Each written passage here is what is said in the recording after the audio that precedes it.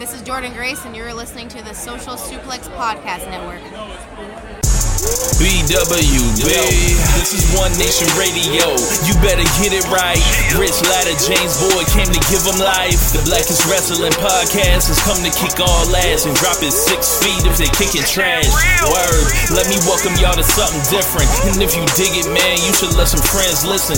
We be getting it in, this on the regular dude. Ravish and flow, but this shit rude. See, James don't rap, so I had to break it down. The whole network, man, we coming for the crown. Raps in the columns, I keep them both covered. Making the beats too, so the listeners can bump it. Hit us with the rating, yeah, I'm saying it's a 5. Before you hit it, talk, bob your head side to side. It's One Nation Radio, and this is the beginning. It's Rich, and I'm here with James. It's time to listen to One Nation. We got to unleash the power of the pyramid. This is Mike Sempervive from WrestlingObserver.com. Check me out on Wrestling Observer Live every day. And also check out your boys, Rich and James, on One Nation Radio. This is Kenny Omega. We're listening to One Nation Radio. Check it out, guys. These guys know what's up. Big Kenny Omega fans, that's all that counts to me. Goodbye and good night.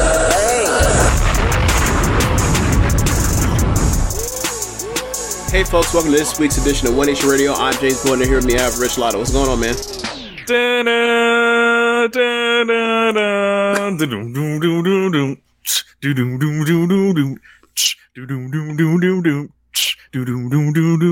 close to midnight.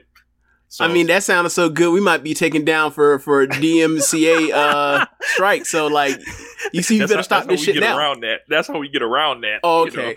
You know? Can't play the actual music, but I mean, it was close. It was close. You know, yeah, like happy look, Halloween, James. Rich Latta vocals, Michael Jackson vocals. I mean, nearly the same. Honestly, it's close. It's close.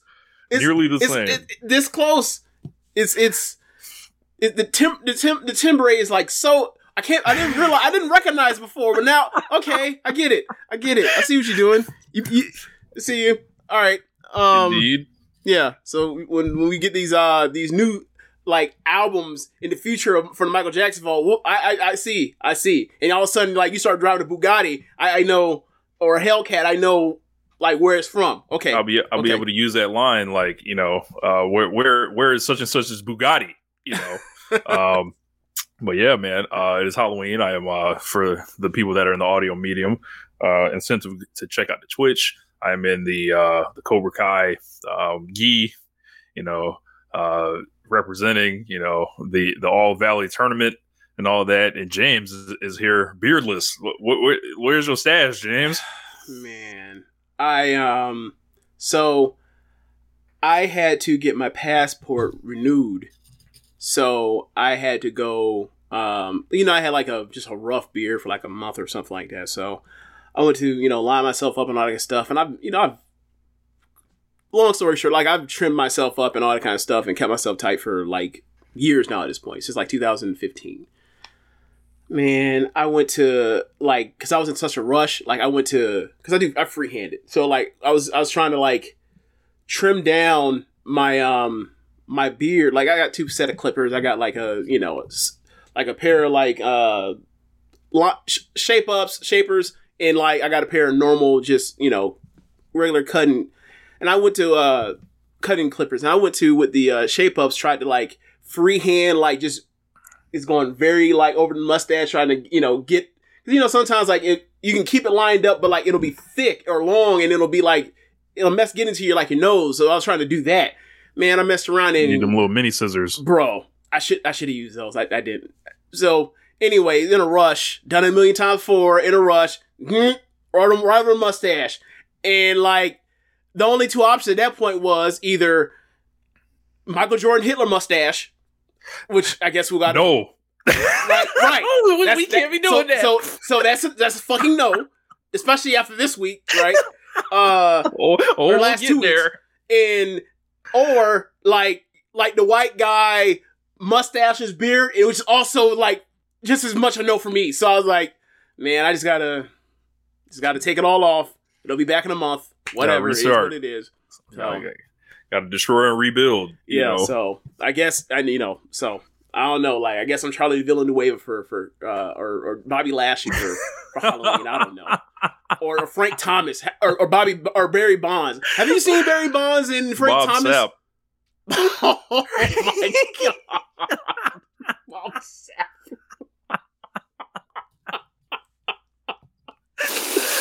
Oh my god. Oh, do you remember the TV show from the 90s, Rock? No.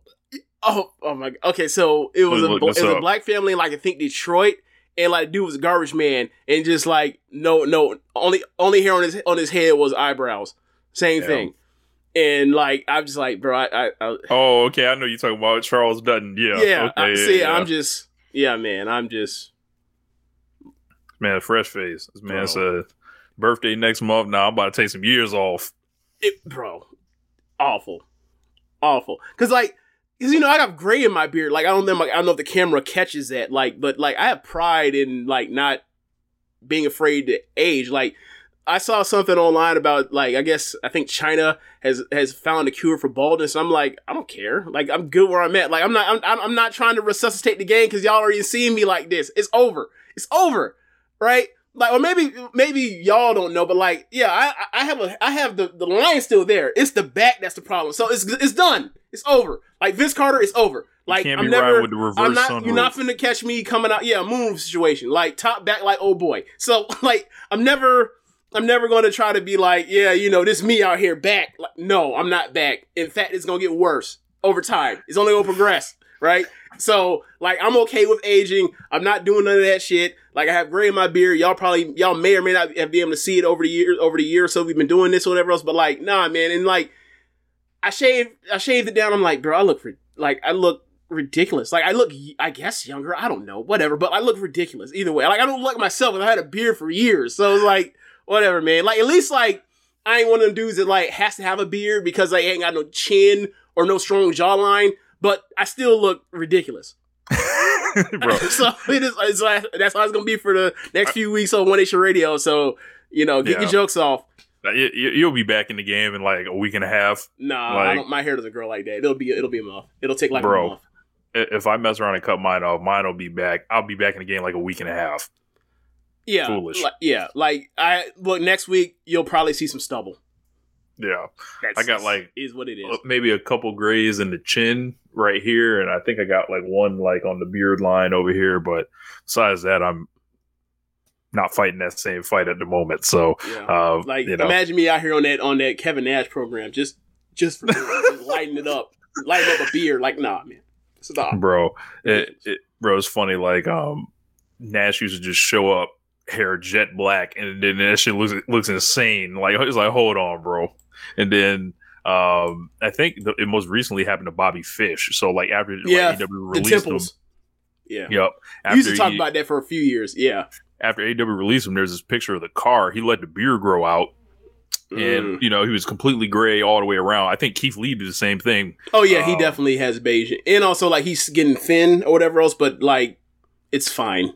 Right. He showed up with a fresh Beijing last week on Dynamite. Yeah. Or, excuse me, on Rampage. Well,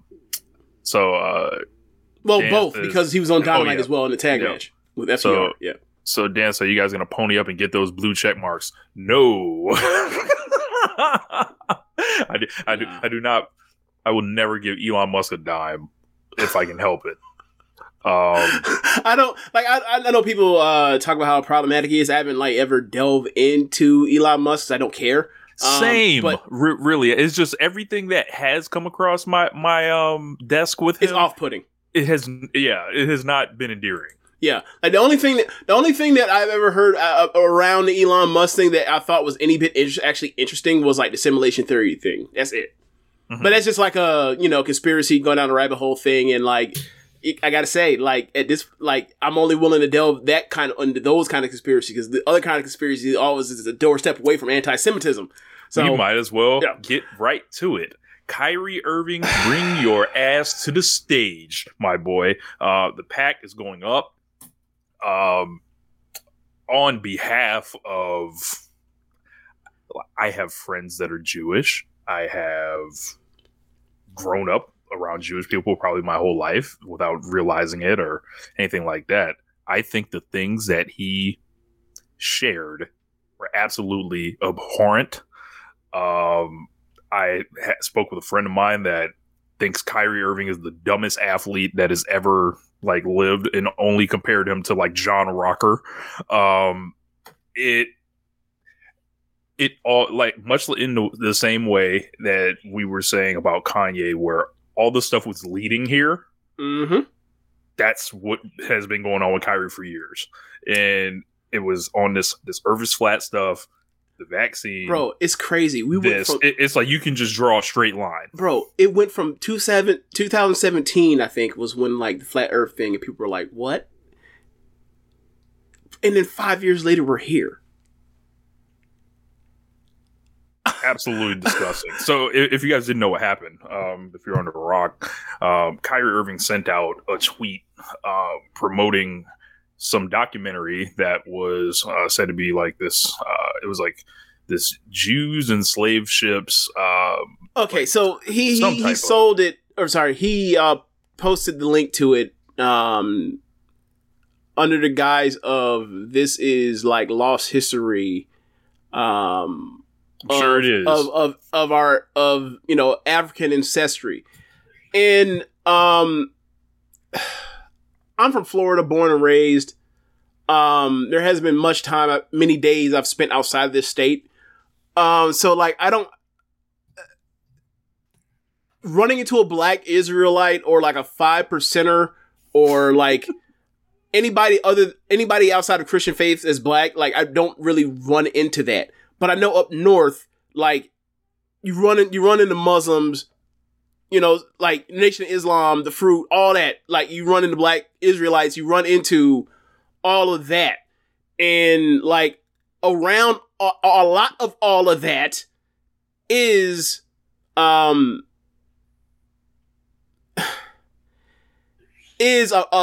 real easy like Venn diagram, and the center circle is like all of this stuff, and then it comes to eventually some form of anti-Semitism, right? By way of black people or the chosen people of God, and like Jews have, and and according to them, like Jewish people, European Jewish people have like hidden that, and then they talk about a lot of the same things that, like, quite frankly, like, people in the KKK talk about when they talk about Jewish people, or Nazis talk about when they talk about Jewish people, which is... There's a lot of strange overlap that when they talk about when they talk about and say stuff like there's a disproportionate amount of access and control they have, and blah, blah, blah, blah, blah, and then they go into then saying all the next stuff, like, let's round them up and all that other bullshit that goes further than that. So, there's a lot of strange overlap in some of these things that you wouldn't think make sense, but when you examine it, it's like, oh, I see what y'all got in common. Right. Like, for example, like Kyrie Irving and Brian Kendrick have nothing to do together, but except they're both gigantic conspiracy theorists. Therefore, when you think of a lot of the big conspiracy theory stuff out there, like it's always it's always a rock's throw away from eventually getting into some version of anti-Semitism, which is fucking problematic because these are people that were slaughtered, right? And then you also have people to talk about, well, how many really got slaughtered? It was like, okay, stop there. Don't want to talk with you. We're done. I'm done. I am not suffering any conversation talking about, Holocaust denial in any way, shape, or form. I'm not doing it with anyone. So, when you see that Kyrie like shares that link, people immediately go to, well, wait, that book has this in it. Would obviously look, not a shocker.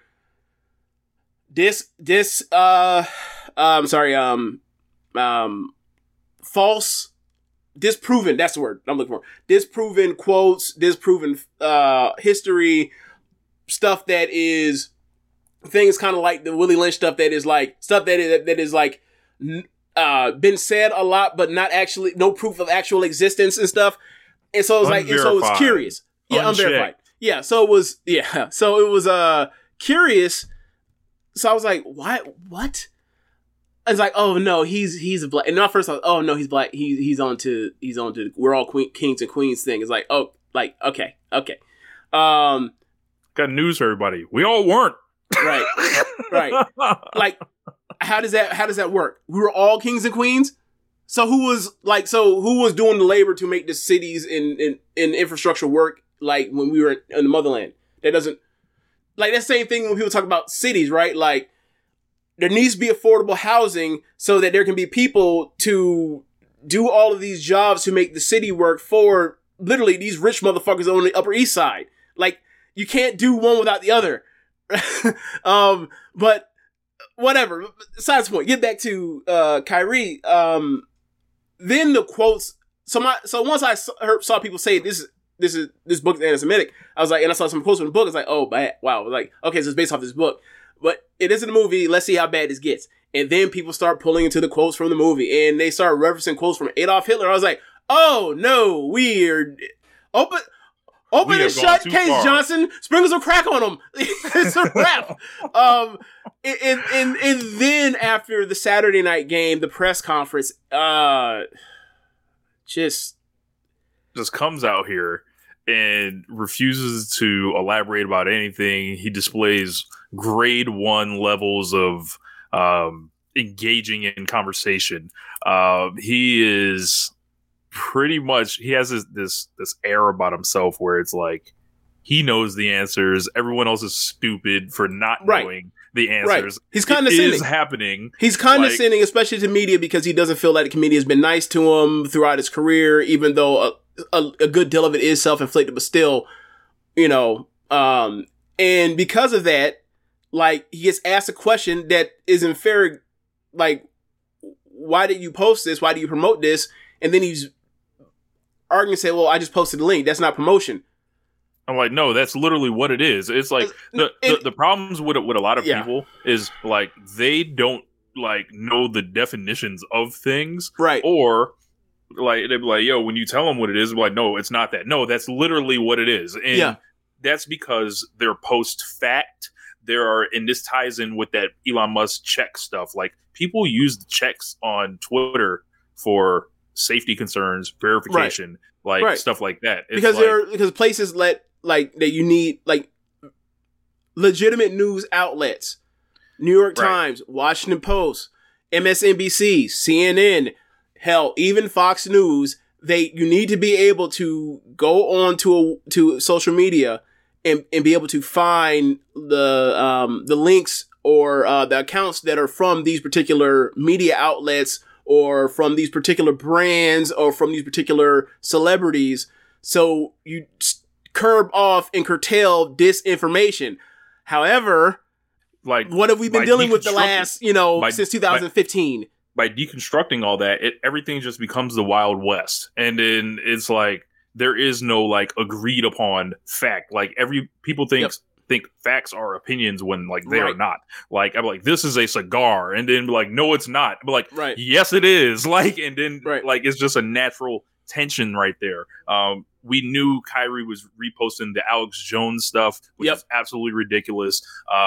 We have him moving forward on this thing now, and it's just like, this is sad. Like, and it is embarrassing, and the strange silence around the league to me doesn't say a lot for the league, because Kyrie Irving's not the only person. Kyrie Irving's not the only person that feels like this. Bingo. Because look, the league is like 80% black, and the NBA has sold itself as being the most liberal major North American promotion or major sports promotion or company or league in North America, and that is to appeal towards a majority white fan base or market, right? So the people that they're appealing to are liberal leaning. Black men are liberal leaning only in vote. You take out literally any other. You take out race. You take out race. If you put all the ingredients in a blank cereal box, like right, like, so for example, right, I think it's like over 95% of black women vote democratically, right? Vote liberally, right?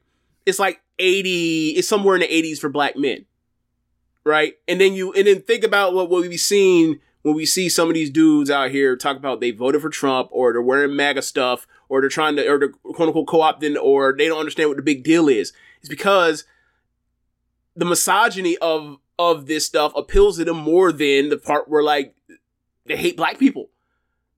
Like, and that's the part that gets lost in the intersectionality part. So when I say all of this, the thing that is why like it's so damning of the conservative party in this country is that like we know plenty of people.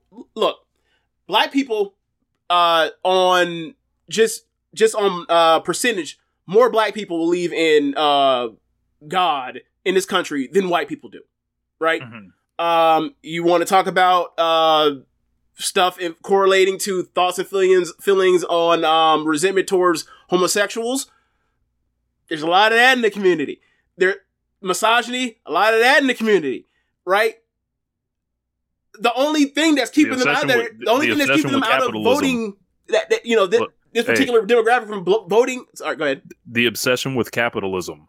Yes, that too, because that's also a linchpin and a bedrock to try to pull themselves out of that. They think, even though, they'll still be white people still be racist to you, but I get that, but so. I get their logic behind it, but when you examine it from a macro level, no, you'll still just be a rich dude, and they'll still be a rich dude, and they'll still say all type of stuff about you, which they'll literally like, yeah, right, and it'll drive you even more mad or insane, or make you start saying stuff about Jewish people like Kanye. Like think about Watch the Throne 2010 or 11 or whenever that was, and think of look at where Kanye's going from there. He's going off the deep end. My point was, you look at all of that, or you look at a lot of that, and the only thing that is keeping 85% of black men, in theory, is that thing where they know, these people in the Republican Party, don't give a damn about us. In fact, do everything literally in spite of us trying to gain equity in this country more than the Democrats. So we'll vote for the lesser evil, in theory, right? But that's the one thing holding it. That's the one thing holding it. To me, it seems like that's the one thing holding it. If the Republicans weren't racist, it'd be a wrap.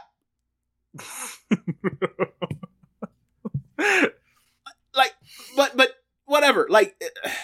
But on the Kyrie thing, yeah. So man, it's so when we talk about the league or whatever, so you see the thing. Look. LeBron want to say what? He talked about saying whoever's lyrics it was talking about Jewish money. I've seen him in that barbershop series talk about the things we always hear, right? We need to be insulated as a community amongst ourselves, like how the Chinese or the Vietnamese or the Jewish people, that always comes up. And the thing is also, I think that black people don't understand, a lot of black people don't understand, the stereotypes for, discrimination against Jewish people isn't the same as the demonstration against black people. We have, we feel like we are the dirt worst because of slavery and Jim Crow and Reconstruction and all that. And I'm not getting into the Olympics of it. I'm not getting into who gets the gold medal for oppression. Not doing that. But when you think of the stereotypes that white people have for black people as being stupid, being lazy, hyper-violent, hypersexual, all of that stuff, right? And then the stereotypes for Jewish people are well organized, they have a lot of money, they because of banking or being lawyers or all that kind of stuff, and they control money and power in Hollywood and all that kind of stuff. And they say, well, damn, those are good stereotypes to have. It is no. You think they are until all of a sudden they put your great nana into that fucking kiln. No. Because it's all resentment. White people resent black people, and white people resent Jewish people. For different reasons, but it's still resentment. And that resentment will lead towards attempt extermination. It'll You know what I'm lead to saying? all this crossover too. This crossover of Right. like But they- pulling, Right. but for some reason the we don't. different. Yeah. So like when we say this kind of nonsense, we don't recognize that it is nonsense, and then we end up with people saying a lot of things that we've heard similar to Kyrie over the years of throughout our whole lives. So, I gotta say, like, I've had so many of these conversations, and I've heard so much of this stuff in places, and I'm just like, I immediately check out. Like, at this point, I just check out. I'm not going to try to argue with these people. They made up their mind. I don't rock with them. It's over there, right? Yeah, I was talking to someone I know in real life on Twitter about it, and I was just like befuddled on the amount of cap that he was saying that he just didn't understand like what the issue was here, and I'm like, I can't believe this, but it is shameful what Kyrie is doing and the deniability of everything, and because it's such a childish deniability. It's like, I didn't promote it. I merely posted it, and for those that I offended, trying to argue over the semantics, right? And for those I didn't offend, and for those who I offended, it wasn't meant to offend you. It was to educate my people.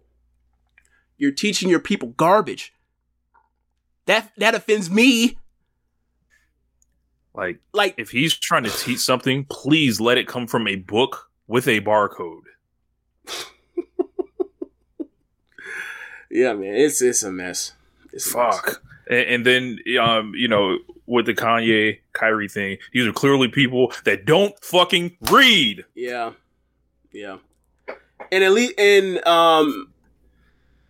with Kanye, he flat out tells you he doesn't read. Right? He wears it as a badge of honor. He lets you off. Yeah, he wears a badge of honor. He straight up tells you all vibes.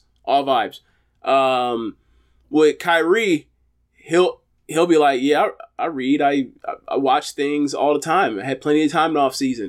He said that at that press conference on Saturday, and it's like,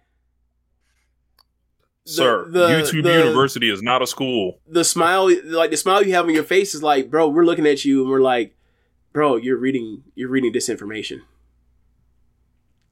Like you're reading, like you're whatever, man. Like lost cause.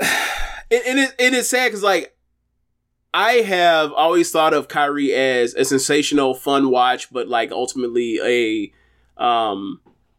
player that is a luxury if he's on a winning team. Like I don't think he is someone that like you can quite frankly trust, and that's been proven over the last 5 years. But he seemed to had, but at the time before it's gone bad over the last 5 years. Before that, like it seemed that like he just wanted to play ball and that was it. And then as he gained leadership, he showed more of his personality. And like now I can see why like when you talk about those Cavs years, like people used to say that like he was kind of aloof, kind of standoffish, kind of like not space cadet because that wasn't the term. It was more like he was quick to disassociate and kind of go into loner mode at times. And I used to think, all right, well, people have bad days. It is what it is. It's fine. He comes some slack. Like he comes through and he comes and plays whatever else. And he's played this year, but like once he starts missing the games for this and the third and all this kind of stuff, I started like okay, bro, like what is it? And then the bubble thing happened where like he wanted to come to the bubble and not play. And then they told him, don't come to the bubble if you're not going to play. And then like talked to other people. Cause like Kyrie is a very popular in league circles. He's always been popular in league circles. Right. So like when Woj wrote that thing calling him, a disruptor, people immediately said, no, he's not. We all love Kyrie, whatever else. Like, and then as the years progress, you see how much further this and weird this thing has gotten with him, and it's like, he has on multiple occasions said that like basketball is not the biggest thing for him, and that's perfectly fine to try to find a life work balance when you're as talented as that dude is, right? It may piss off some people that will never be close to that talented at anything in their lives as Kyrie is with dribbling and finishing it around the basket. But that is what it is. People get tapped on the head with gifts. Some and people are able to awaken them. Some just don't, or some can't awaken them. It is what it is. But I thought that, like, you know, after last year, how bad it was, he would take some type of accountability, like, you know, given the situation he's in, given that, like, he's on the last year of a big money deal, and, like, he's supposed to be a contract where he plays himself and get his, you know, his last max contract or whatever else. And that's never, like, it's like he's showing up, like, statistically, it seems like. But you wouldn't want him on your team. Hell no. No, this is not worth the risk. This is not worth the PR. No. This is not worth the headache. Like bro, like you've seen how he act when he's not in the contract year. Come on, man. And you know, thinking back, like last year when you know, the Palestinian Israeli conflict, when he taught, you know, pro Palestine out, and like, I don't really touch on that, but from that perspective, last year I was like, I'm surprised he said it. I mean, he has valid points, but I'm surprised he said it in Brooklyn, right? And then a year later, it's like, and it makes me think, like, wait, was he on that for the right reasons? Yeah, so it's all weird. It's really, really weird, man. It's really weird and unfortunate, and like, it's sad because, like, he's one of the very few Duke dudes as a North Carolina fan that I'd be like, oh yeah, that's definitely one of them. That's one of them ones. Like, it's like he's a hell of a basketball player, but nah, man, like, he's off the list for me. He's off the list. Don't ever want to have a conversation with him. Like, it just seems like y'all got to put all y'all. Look, Brandon Ingram, Zion, and Jason Tatum. That's what y'all got to rock with. That's the new. The new triad. Yeah. Like, Kyrie, nah, you gotta stay away, and then can't embrace him. Can't bring him back on campus, especially that campus. Because that campus, you know, they produce, you know, Richard Spencers and Stephen Millers. Like, there is a strong conservative anti-Semitic what do you call wave that has came out of Duke University in the last since 2000, especially post Duke lacrosse. Look, maybe Kyrie gets there and they're like, all hail Caesar's home. Oh man, at this rate, strange bedfellows, if that were the case. Yep. All right. So enough of this. Kyrie Irving, you can go to hell. You watched that recently or something?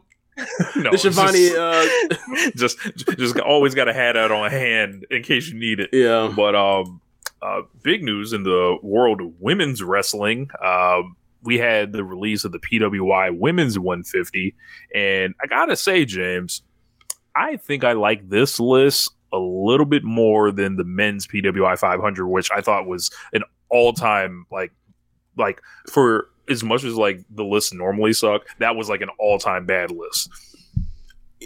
I think it was a bad list. The 500 was a bad list and a bad year to try to figure that out because of the number of top people that normally are like always around. It's like one of those years where it's like the normal field of like perennial MVP contenders. Like, you just had like, oh, Kawhi goes down, LeBron goes down, Steph goes down. What the hell are we going to do?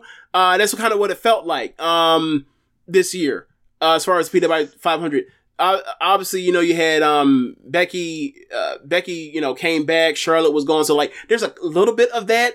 But Sasha's not around. Yeah, Sasha in and out. But for the most part, like, these, especially with like the gaining Western attention that Stardom has gathered over, you know, like post Bushiroad purchase, this was the year they have filled the gaps in like, imagine like this was like 2018 and they had the PWF 150 and like, you know, they might put two Japanese women on the entire thing that don't work primarily in America. Like it would have been like really, you know, weird. So yeah, like I think that Stardom's rise has like helped make these lists look more legitimate, or make the 150 look more legitimate. Yeah, so let's start at number 10. There are some like similarities with the men's and women's list, like especially starting at like the number 10 spot. Mm-hmm. So that's Taya Valkyrie. I believe she's the AAA women's champion at the moment. If you compare to the men's list, like Jonathan Gresham was number 10, right? Yeah. So it's like they both have like these quote unquote world titles that were like kind of like not really cared about or focused on or anything like that. But they essentially, because they have that, they get a top 10 ranking. That's what that seems like. I haven't really heard too much about Taya's matches or work or anything like that. When was she? What month was she released in with that set? What set of people was she released? I can't remember. Yeah, was it the one before or after Morrison? After. Okay, I believe. So number 10 was Taya. So I don't really have much on Taya, but number 9, Starlight Kid. Starlight Kid, sensational this past year. This is about a year since the turn? The turn was more toward like early summer, late spring type. Like I want to say it was like May, but you had to turn. And then the thing that also helped her definitely that I don't think people take account for when they talk about like belts, like, you know, if Taya's on here for being the AAA champion, or someone's on her for being an Impact champion, well, Starlight Kid throughout the evaluation period, she had 3 different belts. Like she was the high speed champion until she lost to Azumi.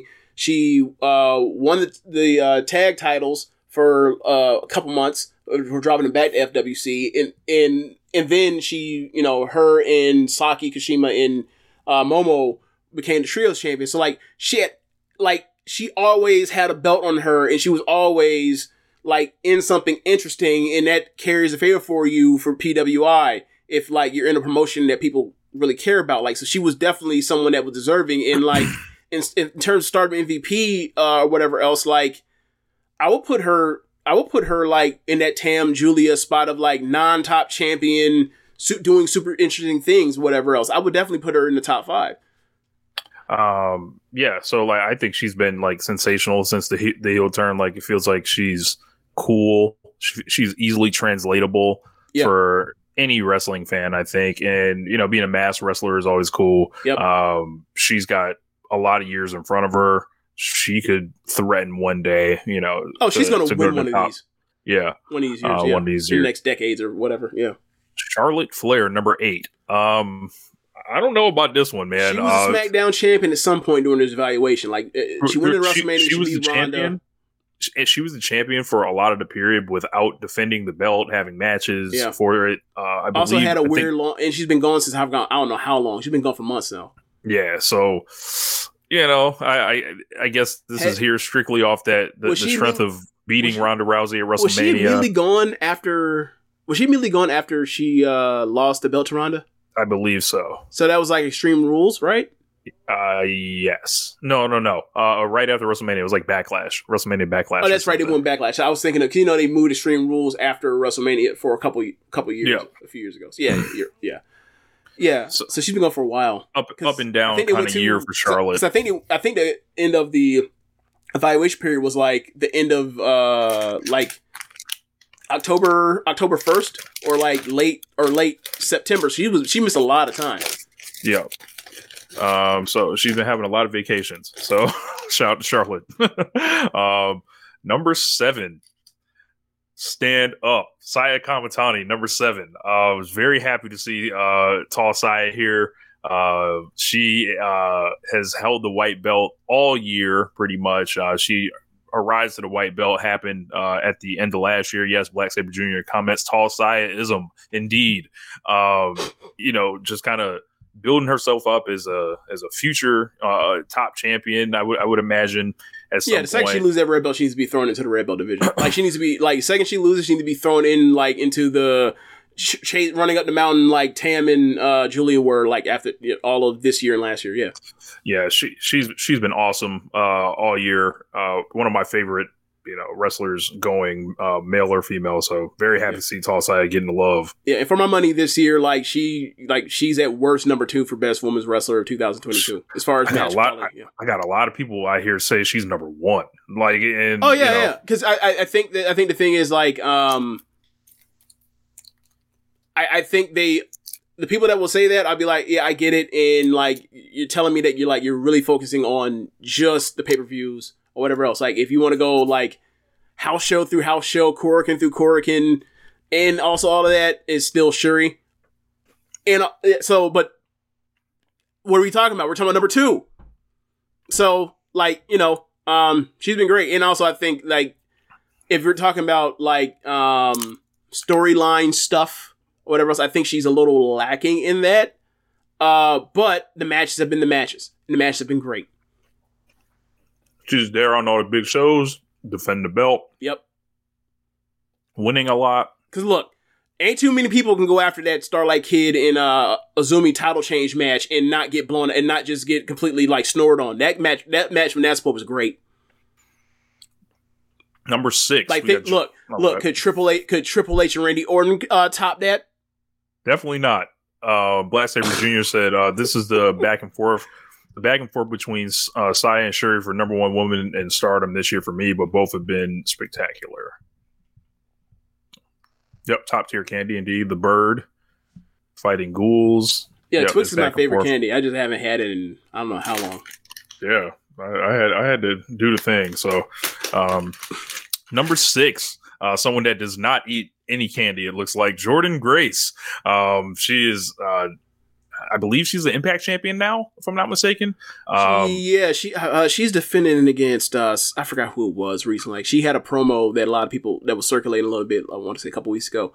That was good. I don't remember the end result. I don't know if she's still champion or not, but she's been Impact champion for a little bit. She's had a couple notable matches. One with Masa Slamovich, who is number 14 on the list. If there's a joke coming over, chances are she's going to pass through Masa Slamovich somewhere. So, but yeah, Jordynne Grace, like I think kind of her story is like, you know, you see her on social media because Impact's a lower profile promotion. She's got to kind of like promote herself a lot through that. She does a good job with it.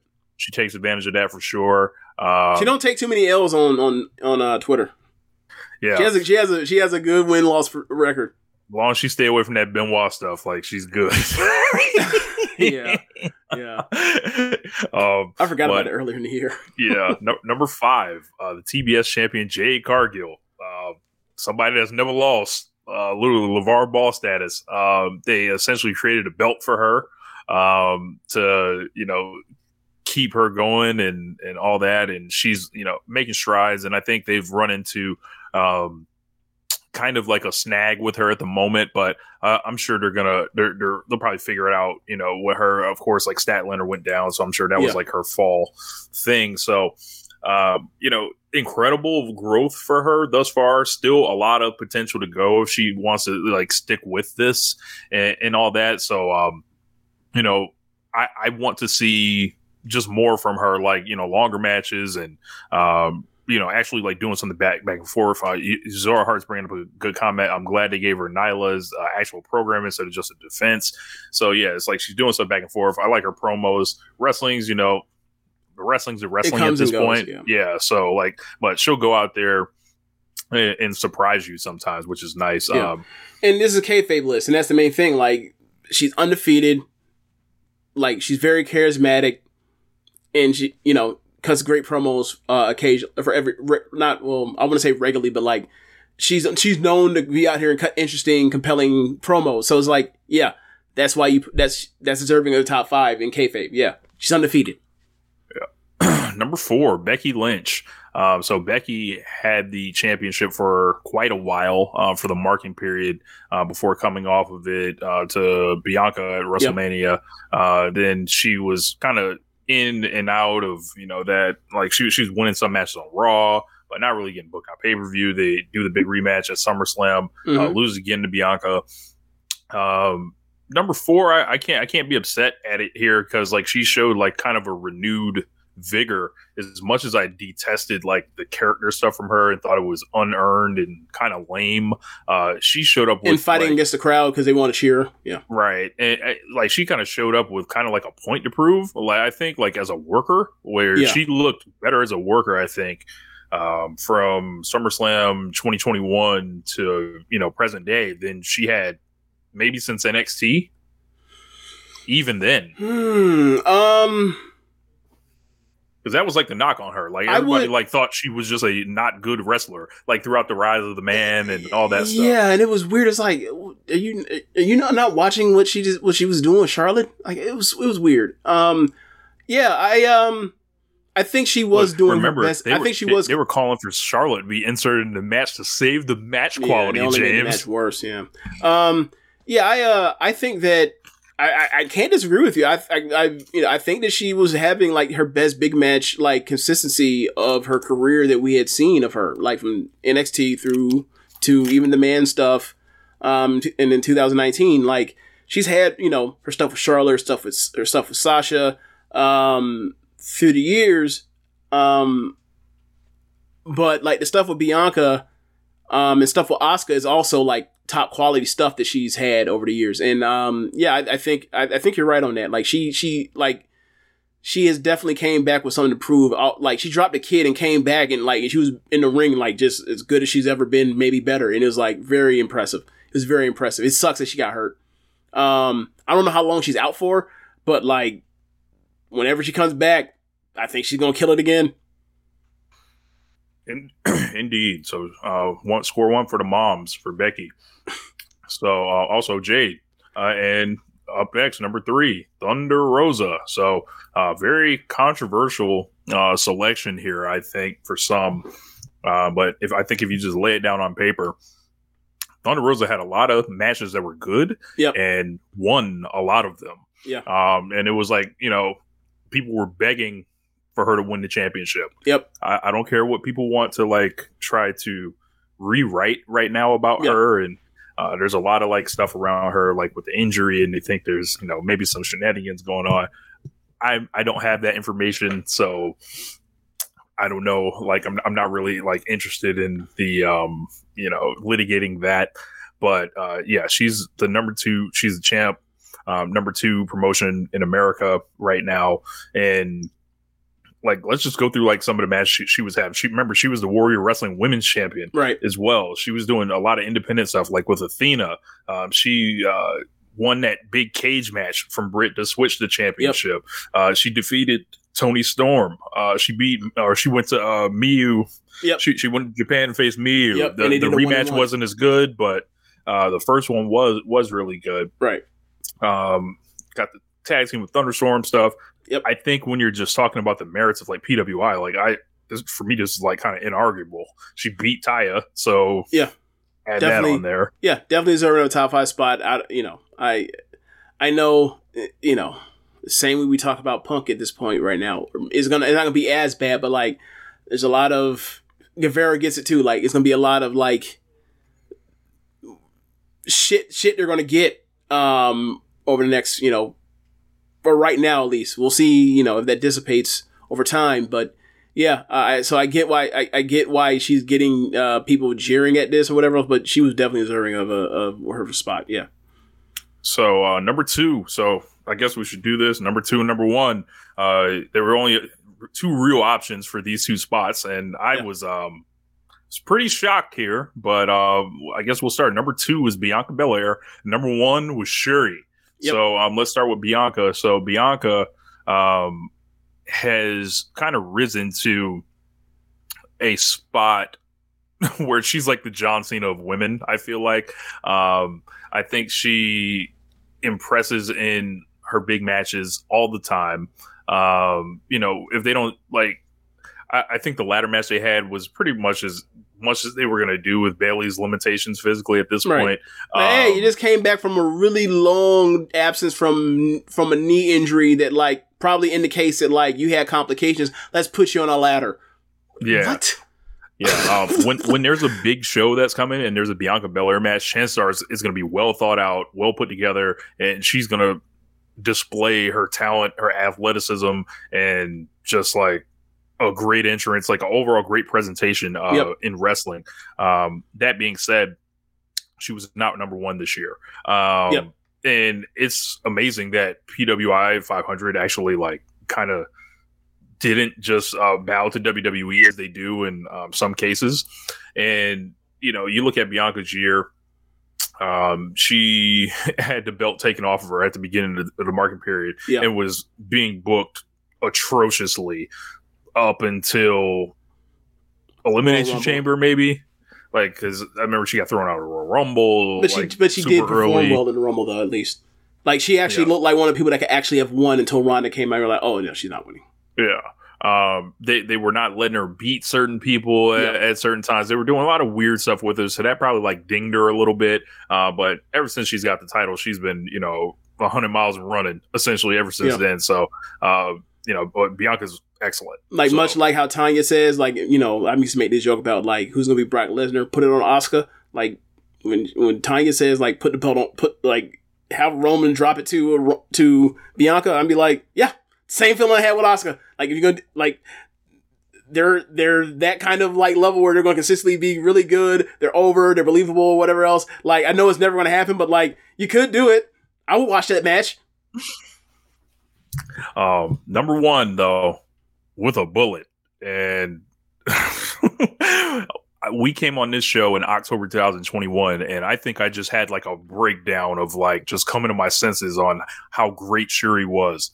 I was like, I think we just declare like the best women's wrestler in the world. Yeah, that's when she like after the Grand Prix, not after that 925 show when she has the match with Takumi at a 20-minute time limit that I gave 4 3/4, and then she goes and has the match in the final like 25-30 minutes later with Momo. That's at least 4.5, might be 4 3/4. Is like with a 30-minute break in between. It's like like Mayu was the best women's wrestler in the world from like the summer 2019 until that point, and then that's when like the crown just got taken off her and was in this Shuri's. It just is what it is. And like you can even argue that like if you want to like go through the run in the Grand Prix in general, she was in the process of taking it, but like that was the period on the sentence when she took it from Mayu, in my opinion. And like she's been running with it ever since, and she's been great. Like she's been one of the very best wrestlers in the world. Like by the end of this year, like she's going to finish top 5 in most outstanding and wrestler of the year from the Observer again, more likely than not. In back-to-back years, I don't know how many women have ever done that. Might be Manami Toyota and Manami Toyota. So then when you throw in the, it's a kayfabe list, of course. Quality of matches and quality of opponents beating is a part of that. Like, you have Tommy she's beat Julia, she beat Mayu, she beat Tam. All people that are way up on the list. Well, Julia's not as high because the off time she had or whatever else, but like Tam's top 30, I believe. Mayu's top 20-ish, I think. We're just Utami, I forgot where she is on the list, but like we're talking about the former red belt champion and she succeeded. Yeah. And then she, you also learn the part like during the evaluation period, she's always had a belt on her, but like at one point for a week or two, she had 3 belts on her. She had the SWA belt, she had the tag belt, and she had the red belt. Like, yeah, she's a triple champion at some point this year. And then like before she became the red belt champion, she was a double champion through that first half of the year of the evaluation period. Like or first third or whatever. Like she's had an incredible evaluation period. Like, and she does not lose often. Like, yeah, like she's been. I mean, outside of the Grand Prix, where they did some weird stuff with her to tell the story of she's struggling, but like, outside of that, I think she's been pinned in that evaluation period. Well, outside of the Grand Prix, has she been pinned? Outside of Grand Prix matches, I don't think she's been pinned. So let's go through that red belt title reign that she's currently still on. There's 9 matches. Like she wins it from Utami in a classic. I got the list right here. I'm gonna go through it. 36 minutes. I was gonna do it off the top of my head. I'm gonna be like, okay. Go ahead. Just an incredible match. I think like for my money, the starter match of the year last year, not the one that was in the summer from June 12. Last year. She follows that up, by going out there with a newcomer in Mirai. That people just did not want to say that match was awesome for some reason. Yeah. She goes back-to-back nights against Julia and then Mayu Iwatani. Beat the Julia in Shuri match is one of the 5 best matches in Stardom this year. Yep. And then she follows that up by defeating Himeka. Yep. I gave that like 4 1/4. I gave the Mayu match like 4.5. Yeah, she defeats Risa Serra by TKO in a sprint death match that like was just incredible. And the only knock on you can give is like it should have went longer. I get that 4 1/4. They have a battle of kicks with Shuri and Momo Watanabe. 4.5 rematch of that final last year. Yep. She takes the next shot against Tam Nakano, defeats her just before the Grand Prix jumps off. Another 4.5, 4 1/3 match. Yeah. Yep. And then, she goes over Nanai Takahashi, in a war. So like, right. So she's got it, man. Like, and then I don't know when the cutoff was, but then you talk about her Grand Prix, like the opening weekend, she has a match with Azumi, and she has a match with Utami, and the match with Utami, I think, is the second best match of the Grand Prix. Yeah, like it's only 2 matches I gave 4.5 in the whole entire Grand Prix. Like a bunch of that stuff is like 4 1/3 that I knocked down to 4 1/4, and then like you have the final with Tam and Julia, and you have the Shuri Utami match. Yes, she killed it. At the end, the match with Tam, in the closing stretch of it, when Tam is like, when Shuri is like won the Grand Prix last year, and now she's facing elimination. She has to stave off a person that is like literally chasing her throughout the year, with her, and then she cuts her off and says like, if you want to get back to me, you got to go win this fucking tournament. It didn't happen, but that was the story, and like.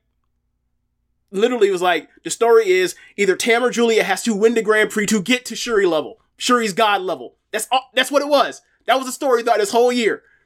Yeah, like... She's just this... She's the mountaintop. I wouldn't say ace, but she is absolutely the mountain.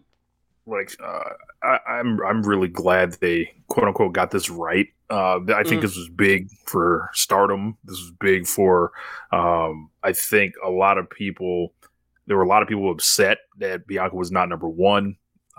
Tough shit. Those people, I say, like, if you watched, no, just no. Those people, I would say, please check out Shuri before you knock her down to lift up Bianca, because I don't think Bianca would appreciate that. Personally, if you think you're riding on Bianca Belair's behalf or WWE's behalf, I gotta say, man, like Shuri is like. She's a once in a lifetime wrestler, I think. So, we were talking about this when, I found out about it late. Like y'all were talking about it in, the Largo Loop thread. And Josh was like, is this legit? And I was like, I'll put it to you this way. Put the list of the top 10 from, the PWI 500. I mean, Shuri, I had her ranked like she should have been in that. I would have put her right between CM Punk and Hangman Page and the PWF 500 this year. And then like you were like, I would put her in front of Punk, and I was like, I mean, I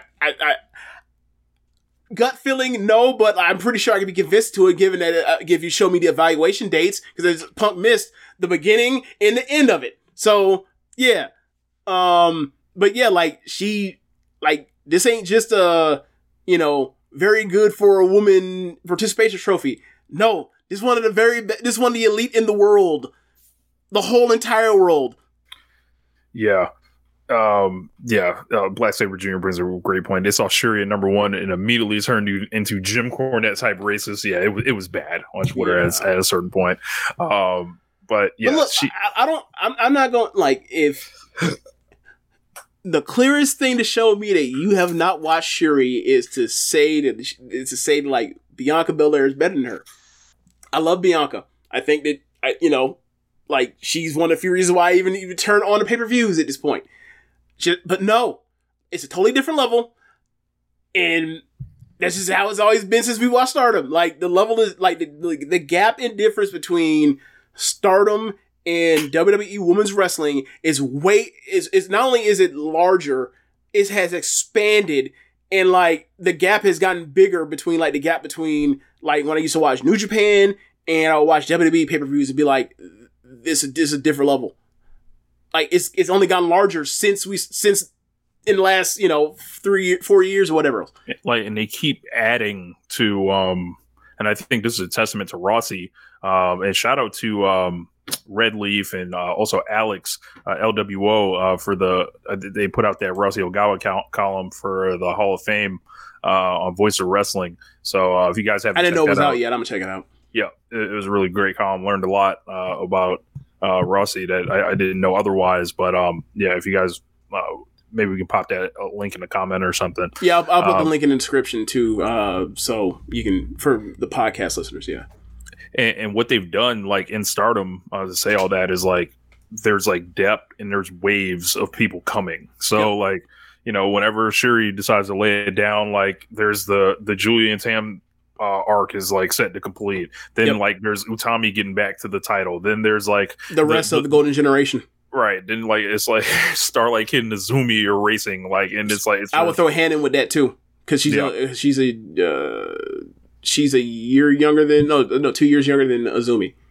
Yep. And then Sai Kamatani's there. So like they've just there's depth, and then these people are all working with each other and continually getting better and producing. Yep. There's not a lot of we gotta stick this sorry person out there for a month because we have them employed on a roster. So you gotta wrestle this person for like all the house shows in a month and waste your time essentially. There's none of that going on here. And even the quote unquote sorry wrestlers are good wrestlers, like Mina. Look, Mina in the Grand Prix, like, I think that a lot of people are excited for what they see as improvement, that like this newcomer improvement that she's had. I think it is a change in game plan. I think technically she's been this good for about a year now, but like people are starting to see her like, and they're giving her that push to get her that title shot to get her into that, like Tam last year was like trying to get her the Tam championship run last year was like, let's go ahead and like get all these people their first defenses, because that's going to be actually the white belt division going forward. It's going to be Kamatani and Natsupoi and Starlight Kid and Unagi and Mina, and like you see, like it's going to be Starlight Kid is going to have that belt eventually. Natsupoi is going to have that belt eventually. Like you see where it's going. So like she's going to have some heartbreakers, and people are going to really want her to get that belt. I don't know if she's ever going to get it, but I think that, after seeing what she did on road shows, at the beginning of, October with, Kamatani, I think they're going to have another great match. And like, when she came to New York in pre-show, like, she was good. She was good. Her and, Kylie were really good together. Like, I wouldn't mind Kylie getting a tour in Stardom. Obviously we already knew she was that talented. But like, same for, Kylie King, like, that match with Mayu was an easy 4.5 star deal. And like, bring her in, give her a tour, give her 3 months, and give her a title shot at some point. But yeah, so like the waves, as you mentioned, like, yeah, it's a real thing. Like, there ain't too many scrubs in Stardom. Yeah. So like, and this is like, I just think it's the toughest competition, like amongst women's wrestlers. And then, you just look at the rest of that list. And, there's Stardom's like, well represented all throughout this. There's some Tokyo Joshi sprinkled in as well. Yeah, like Miyu and Yuka and, was Ito in the list? Should have been. Maki Ito was on the list. 37. Yeah. So, she was IP champion for a while, so yeah. So I advise you guys check out this list. It's a good list, I'd say. I'm sure, like PWI, you can, always find somebody that shouldn't be somewhere. Like, they I think the funniest triad of ranks I see is number 16, Azumi, number 17, Liv Morgan, number 18, Ronda Rousey, which is just, that's hilarious. Like, those three wrestlers are linked together. Britt was number 13. Britt did a lot of losing in this evaluation period. In the back half, definitely, yeah. So she, probably dropped because of there. But could you have argued for Britt to be in the top 10? Sure, you could have. Yeah, if Jordan Grace is going to be in it, yeah, you can make the argument. Yeah. So, I don't know what Jordan Grace's record looks like, because she doesn't wrestle as much as Britt. It doesn't feel like, but yeah, I guess you can make the argument. Yeah. But yeah, man. So moving on, there was some more drama that broke out regarding the the CM Punk Brawl Out. I think they're calling it Brawl Out. It's like Malice in the Palace. Like you got to call it a name, so it lives in infamy now. Yep. Can we just call it Brawl Out Gate? Can we throw a gate on the back of that bitch too? I thought you were going to say you call it a dog fight. Speaking of a dog, God. you already know. Oh, that story. You already know. Jeez. I don't really be rocking with the dogs anyway. But what a story. Apparently, there was some information that came out of the CM Punk camp, quote unquote, that pulled up this thing that everyone immediately debunked as a lie. Who said this? I don't know. I don't know if this is coming from Punk himself. I don't know what it is, but like this is the second time that they've mentioned this fucking dog to try to like drum up some sympathy or whatever the fuck they're trying to do. This one coincided with the news of the Elite coming back Wednesday, and I was like, I know what this is. Being backstage, and then they played the video. Yeah, being backstage, setting up for their return. Yeah, this news dropped minutes before Dynamite went on air. So the Elite video hadn't played yet, but the news was out there. So this was like, this was well-timed and I want to say planting. And I want to say the weekend before their most recent Dynamite, like Meltzer was kind of like somebody was saying like hinting that like they expect him to be back imminently. And imminently being like literally a couple days. So the Elite were actually backstage, but the whole thing they said, the dog got his teeth hit or something like that. Yeah, and that's why the back and forth of like, did they kick down the door or kick in the door or whatever else was a part of the story of the who's right, who's wrong at first, and who's then, hot, who's not. So,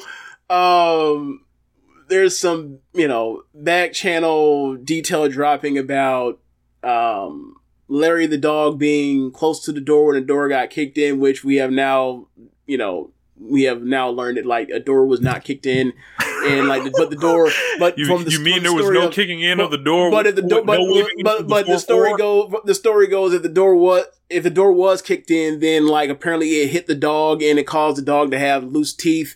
And then we found out that like the dog was already set up for an appointment for a checkup like beforehand. Like, look, I don't know how people handle their pets that they treat like their children. So like it might have already been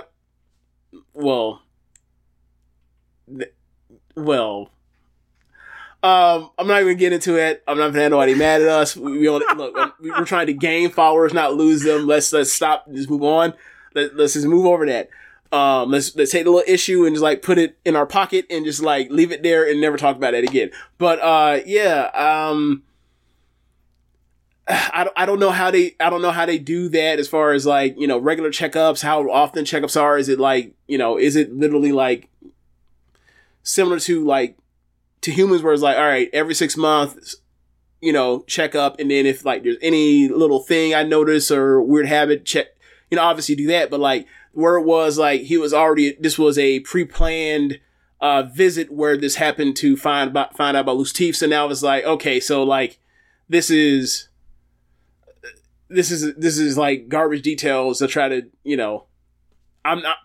trust me, I understand that like there's an independent investigator involved in all of this and eyewitnesses, the parts of the company that have no real stakes in this, that are saying, they're mostly coming down on saying Punk's side was in the wrong of this. But like, trust me, like they didn't even bother interviewing me. And plus my dog got his teeth knocked out from his door that like everyone that says wasn't kicked in, but I said it was kicked in and it kicked my dog in the mouth.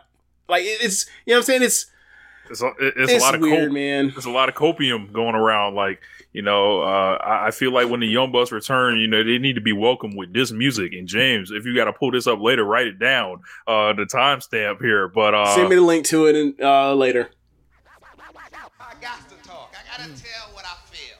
I got to talk about my life as I see it. Biggie. This goes out to you. This goes out to you and you and you. This man's playing Kick in the Door. This goes out to you. This goes out to you. Your rain on the top with sure all leprechauns. Man, if I was real angry, right? I I'm not gonna do this. So you gonna put this record on the dog? No, not on the dog. No. You basically do a freestyle by CM Punk on the kick in the door beat, and then you say you ran on the top with short like leprechauns, all that shit, and just take off on them, and then talk about the Bucks kicking the doors down. But yeah. Another thing that came from this thing was Chris Jericho. Now, bro, I was asleep that night. That news broke late as fuck about Jericho's involvement that night. I think James had actually said in one of our group chats, basically, when y'all wake up, y'all see about Jericho.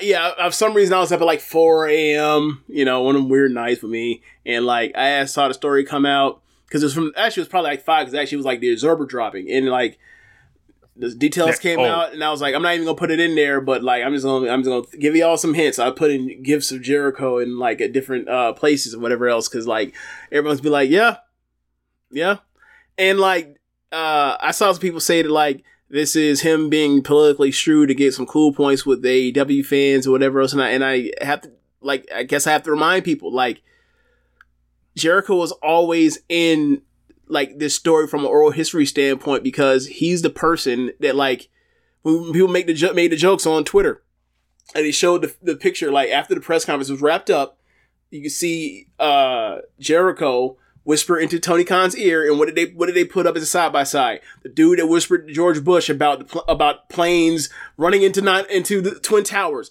and they made that joke. So he was always involved in this story.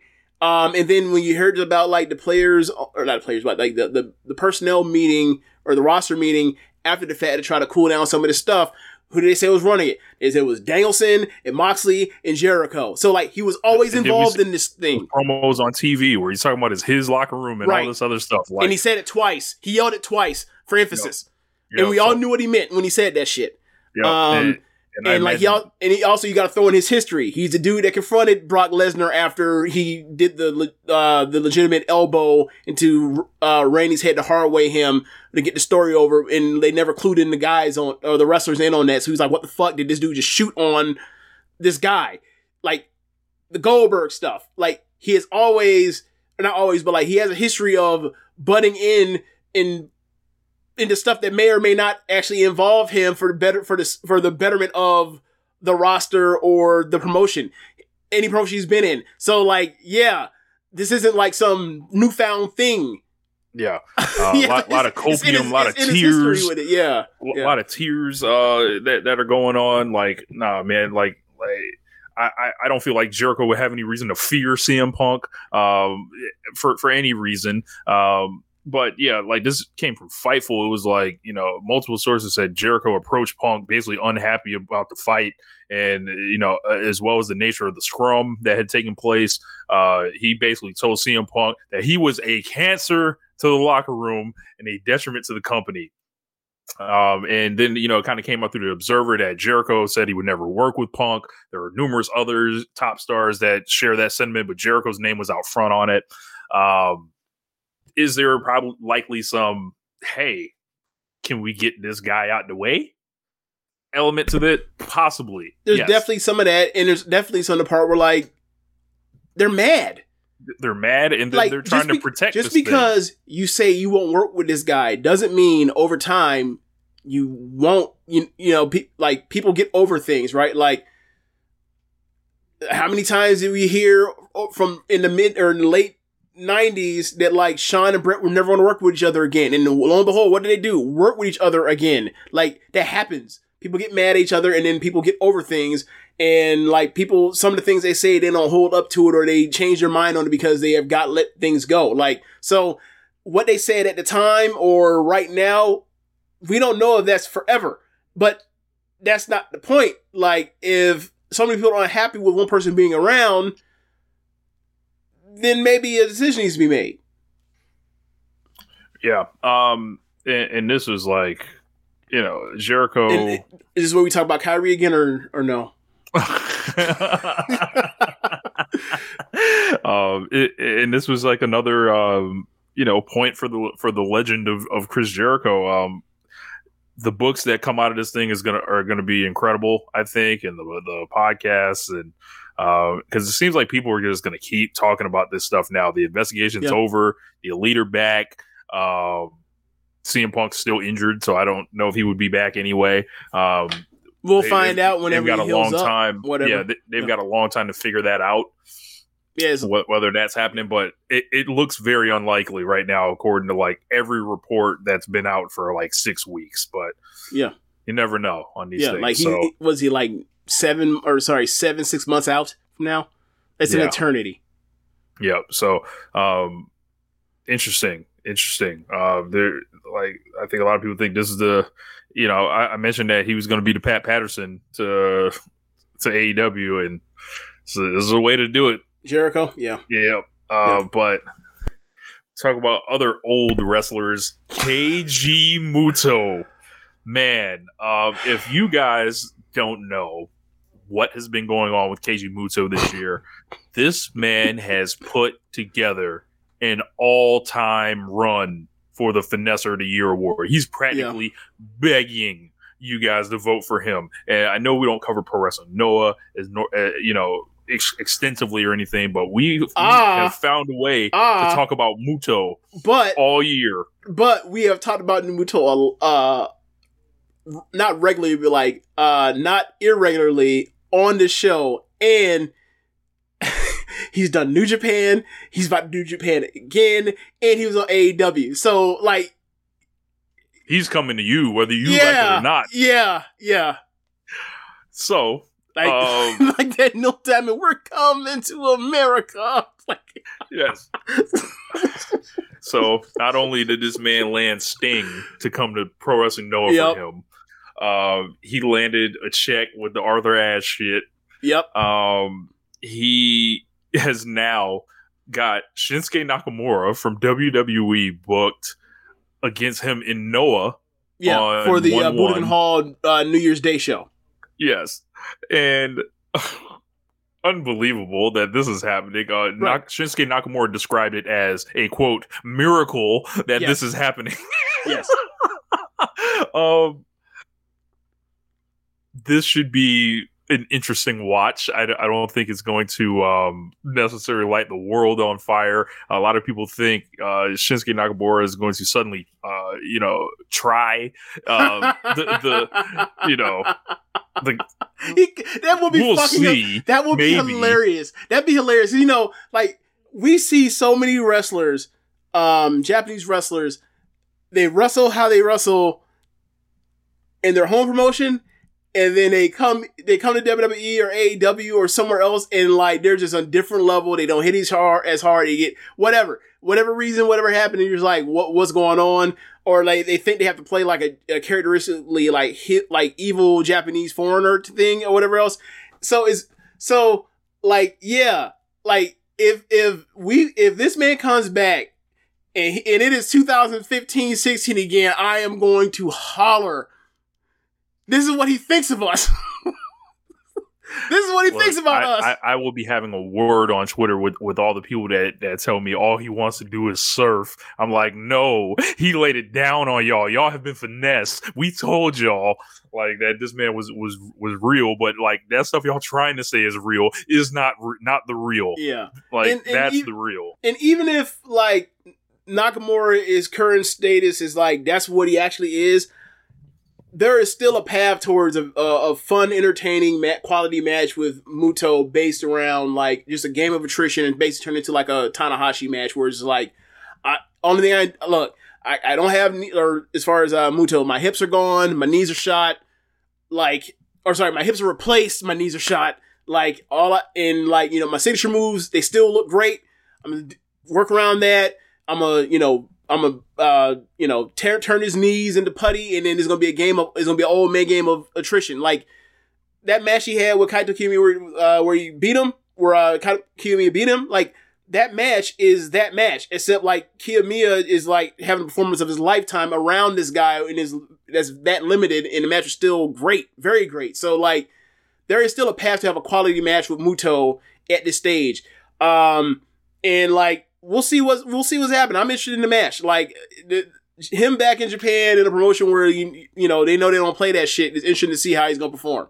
Nakamura, it definitely is. Yeah, Zach thinks the match is going to suck. I am imploring. There is a bust rate. There's a bust percentage on it. Definitely. Yeah.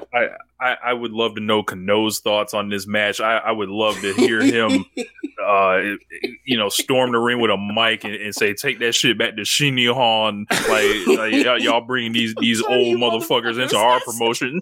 Yeah. Another one of these. How many? Look, that Danny Green bubble jersey. How many more? Yes. Yes, we need Kano to come out there and wreak havoc. So a lot of people were jumping off the bridge like, yo, the forbidden door is open. WWE and New Japan are working together. That's what they're saying because that's what they're saying. Like but they had Sue Williams had Masawa's ring. Yes, brother, we're long past disrespecting that ring. What was I gonna say? I forgot what I was gonna say. Oh yeah, as far as the WWE thing, Sue Williams had the statement to watch on this thing. It was like, yo man, don't look now, or pay attention to. They may be trying to backdoor and weasel NXT Japan off of this shit. Like they're trying to they're doing this shit with Carl Anderson to play nice with New Japan, which is clearly a storyline. They're sending Shinsuke Nakamura to Noah. Like, so what you got to ask? What is WWE getting in return out of this? A lot of people were saying, oh, Muto can be in the Royal Rumble and stuff like that. Okay, cool.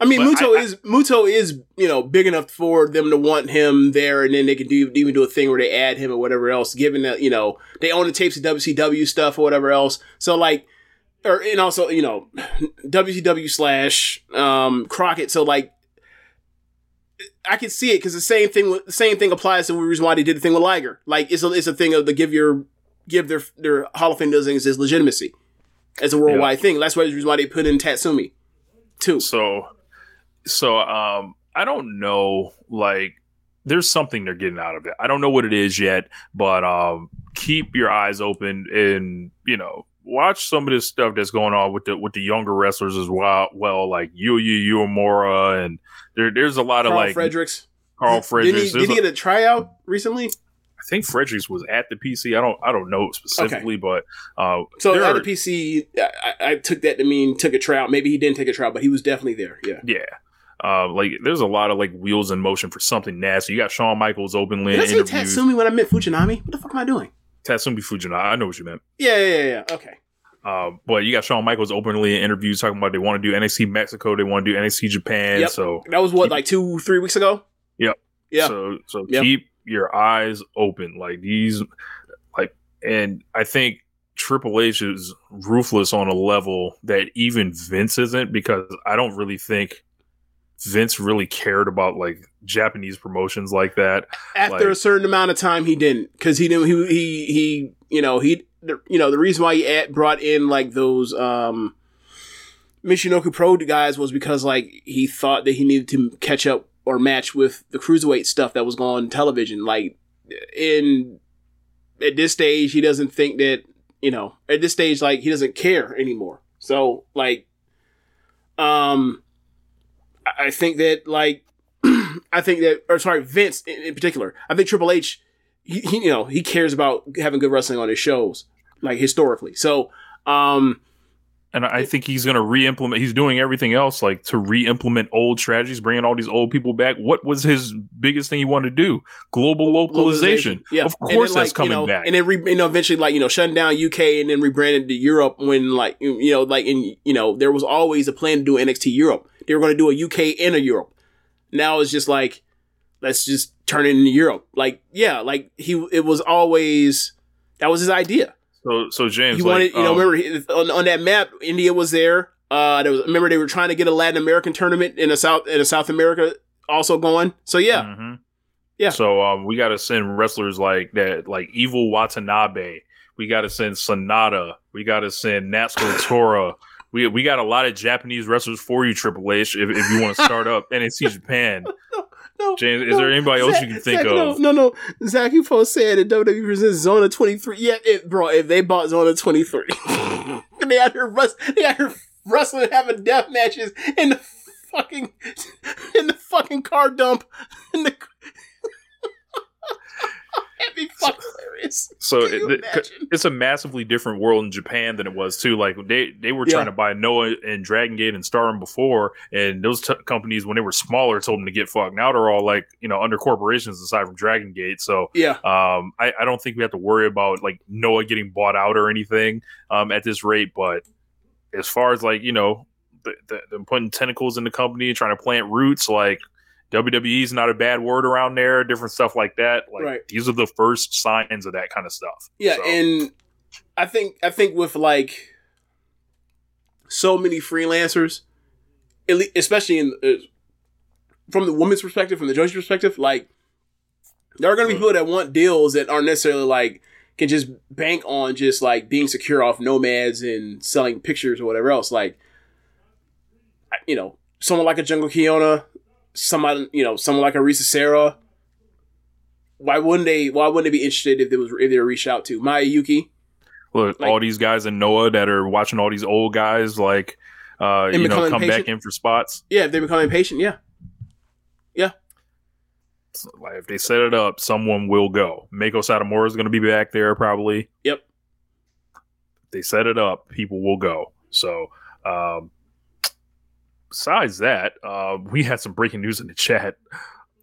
Alexa Bliss and Asuka are the new women's tag team champions. Okay, Black Sabre Jr., this may shock you. I do not know who the previous women's tag team champions were. Let me guess. I'm going. Wait. Don't tell me. Don't type in a thing.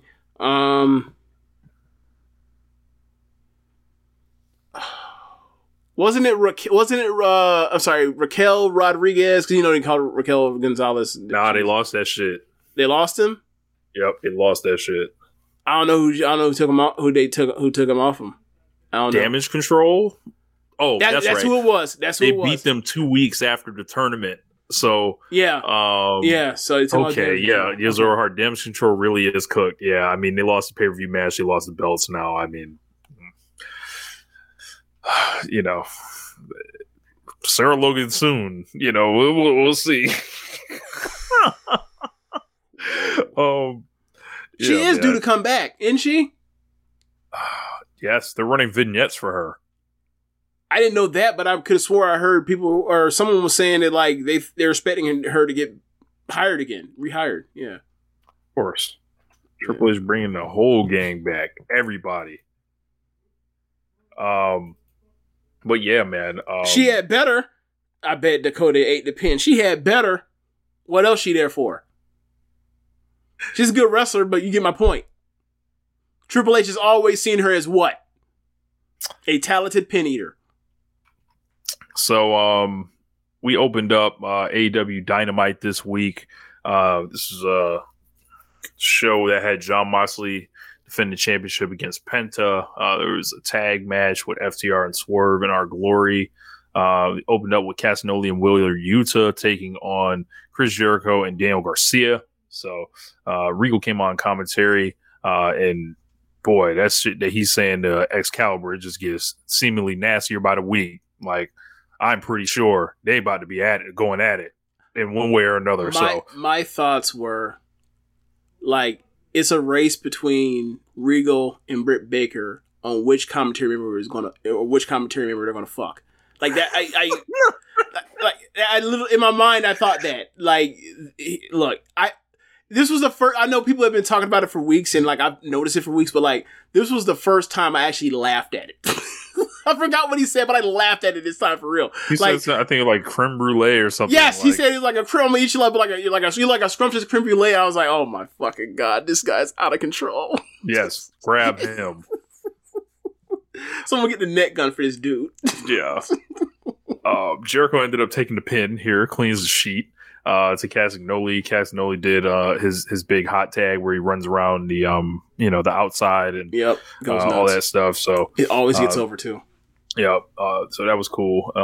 And kind of puts Jazz on their ass. Jazz has been running wild for probably about a month now. They haven't really looked really weak at all. Wheeler and Garcia, anytime they're opposite each other, it's pretty good. And is it too early to call them generational rivals, or is it just like they're definitely going to be wrestling each other? They're definitely be like key rivals for each other for their careers. Yeah. Okay. So they basically had Hager outside. He basically got tripped. He tripped in front of Aubrey. Jericho did a springboard drop kick that sent Castagnoli out. There was more, just various like hot tags with Wheeler Yuta. Jericho tried to use the bat, but he got power bombed. There was a big giant swing, and then it's a giant swing where I don't know, like it was a giant swing plus an airplane spin. It was super impressive. Yeah, like that. Dude he had him doubled up. Yeah. Dude's so strong. So after that, it kind of rolls into backstage where Bryan Danielson's sitting there. He's pretty frustrated that he lost to Jericho.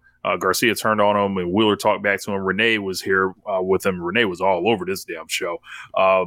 He basically says he realized people hate Sammy Guevara. He's going to take out all his frustrations on him tonight. Wheeler Yuta interrupted and basically said he's not a kid. He's a grown-ass man, and it's his birthday. I'm telling you, bro, that kid shit, that shit ain't like they act like Chris Paul, like somebody tapped them on the head, like that shit ain't, and then he shoved him, and then Castagnoli came out and basically like held these two grown men apart with his bare hands. Yes, because he's the real adult. You see him there with the fucking massive chest, and right? Like, and it's so much taller than both of them. Yes, and then you think of like how he's had to carry off Moxley before the fucking world champion. Yes, this man decided. So strong. This man picks up Moxley, ain't nothing you can do about it until he decides. Yes, picks up a man that's billed as 231. Like what the fuck? Like he's unintentionally popped me doing this stuff. Yeah. He basically said after Bryan wins, they're going to sit down and hash things out like gentlemen. I felt like they were taking shots. Which led into what happened later in the main event angle. Yeah. Then we got a video package, and the Elite were on it. So they start going through... it's a 15-second video package.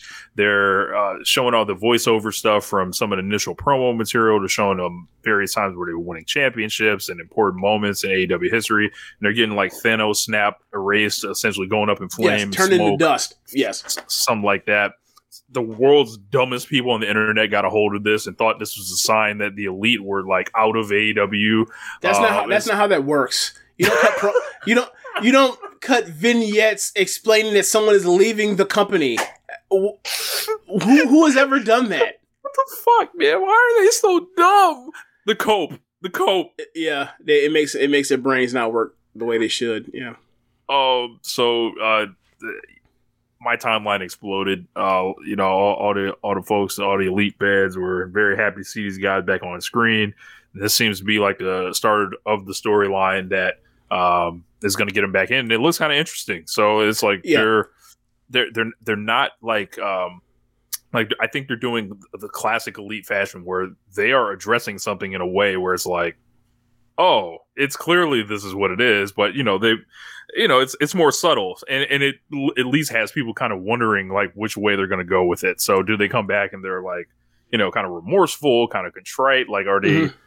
How are they playing this history of AEW thing? Because I think that's really important. So I'm excited to see where it goes. Yeah, I was interested. I thought it was interesting. I want to say a week or two ago, I was like, I wonder like if and when they come back, like how are they going to come back? Like they can't just announce a match and just business as usual. They have to do something, and this is something. So I appreciate the part where they can't just be like, no, what do you mean? What do you mean? Where have we been for the last 2 months? No, get the fuck out of here. You gotta actually like acknowledge that like people, somebody's been missing. People have been missing, and why? Right? Like you can't just like pretend they got like they've been gone and like you got like Men in Black memory wiped and now they're back. Like get out of here. Yep. So after that, we had Shivani, who's backstage with the Jazz. They were pissed about the loss. Jericho said he is issuing an open challenge to any former ROH champion next week. And it can be any kind of ROH champion, I later learned. So this could be fucking anybody. Like, I don't know who it is, but I thought it was I still think it's going to be Jerry Lynn. Could be. It could be Jerry Lynn. Because he is a former ROH world champion. And they laid him out 2 weeks ago. Yep. Yeah. So, like... Which means he's clear for physical activity to some level. Man, I wonder what he can do. He's probably still good. Yeah. Probably still good. So, Sammy Guevara didn't say he's going to beat Bryan Danielson because he's that damn good. And, they just talked a bunch of shit. So, after that, Swerve in Our Glory took on FTR. I think this was the best match of the night. I mean, there were three great matches on the show. Yeah. So yeah, I kind of didn't like analytically think of which matches were better, but I just was like, oh yeah, this match is like the opener, great opener. This match, great, and then the main event was great too. So I was just like, okay, 3 great matches. I didn't even think about like giving star ratings. This is a number 1 contenders match for the tag team championships. I think Swerve FTR in like they fumbled a couple things early on, but it was because like they put their foot on the gas. Like the pacing in this match was excellent. Yeah, they like I think there was a part where Swerve slipped on the ropes he came and kind of turned that into a crossbody anyway. They kind of just rolled with it, but I think all in all, Swerve and Dax were excellent together, and like Swerve was like kind of laying out like a lot of like creative ways to get in and out of moves, and basically I think the standout of the match for me was that the roll through off that that Tully style sit out power bomb off the rope thing, which was really cool. I thought Keith Lee looked decent here. It was he gives the slingshot power bomb. He Hurricane Rana's. He rolls through the Hurricane Rana, gets him up, and then does it again. Yeah. Okay. Yeah. Lee basically was basically like standing in the middle of the ring, but still being really mobile and agile, and watching FTR kind of fly around him both ways, which is really cool to see. It was weird. Like the superplex other person from the not diagonal corner, but from the next corner, from the neutral corner, over, like gives it. Yeah. I don't know why, but like Keith Lee, he tried to get up. Superplex. He took the superplex and it's like he flipped to his back, and I don't know if that was I don't know what it was about. I have no idea, but I think he forgot the move. But that's suplex, like because that's strong, motherfucker. Because Cash, he didn't even wait. He just like. I'm going. Like by the time he flipped to his back, I think Cash was already in the air, and luckily nothing bad happened with it. He ended up like landing relatively safely, but I was like, oh, this could be bad, but luckily it wasn't. Lots of chops in this match. They did a cool German suplex from Wheeler. There was they hit the chair. They hit the shatter machine, and then for the near fall. They were further away from this corner. They were from the side of the ring that was furthest away from the hard camera. So like Swerve was able to grab Dax's foot and pull him out the ring to make a save. So yeah, that was cool. Look, that was Look, if that had been a ref pull out, I'd have hated that. I would have hated this shit so much. But luckily, it was a wrestler, so that was cool. Yep. So all this is happening while the Gun Club is sitting ringside. So dressed as FTR. Yes, which is dressed as a parody version of FTR. Sorry, like it's like Inception, because no, I'm not going to even do it. But but basically it ends up Swerve hitting a low blow with a ref turn outside the ring. Keith Lee didn't see it. Yeah, Keith Lee didn't see it, and he put Dax away with the ground zero, so Dax takes the pin. And after the match, Gun Club beat down FTR. Acclaim makes a save. I thought this was an awesome match. Get Swerve and Lee back in number 1, so we're back to Swerve and Lee versus the Acclaimed, and I don't think the Acclaimed is as red hot as they were, I would say, when they won the titles. And Think so? It's only been a I couple mean, weeks. they're still hot. Like, don't get it wrong, they're still hot, right? But they What do can you think lose. has cooled them off? Huh? What do you think has cooled them down over the couple weeks? I think they're just not like wrestling as much, like on Dynamite. Like they That's had true. a good showing on Rampage like 2 weeks ago. They had the program with the varsity guys like Nice and Woods and stuff like that. They had International Scissoring Day, which was fucking excellent. They don't get it twisted. These guys are great. They're doing awesome. But I think if they drop these belts back to Lee and Swerve, they can continue what it seemed like Lee and Swerve were like headed to do anyway. And it was like, well, they paid off the Acclaim, like getting super hot at that point, take it off them, and then, you know, it's their long road to win them shits back. But whatever's going on with Lee and Swerve probably demands the belts. So I don't disagree, and that's the reason why I didn't think they should have changed the titles to begin with. But the crowd loves them, so I thought like neither decision was a bad decision to whoever they decided to go with. You saying what you just said to me, it reminds me of like when Japanese wrestlers get the top title for the first time. It's like you get it, you lose it pretty quick, and then you got to go get it back again, and then you get your substantial run. So I don't hate that idea if that is like what they have, or that is what the plan of as of right now is for them. Whereas like you're gonna be a featured staple keystone of the tag division, but we need to do this FTR triple belt thing, and we think that, you know, Swerve in Our Glory is like the better opponent to have like this classic match to cement FTR down the line. I don't mind that. Like, in fact, when they won this, that's the first thing that went off my head is like they're getting the belts back, and that's what they're going to do. I would love that. Yeah. So, you know, NXT.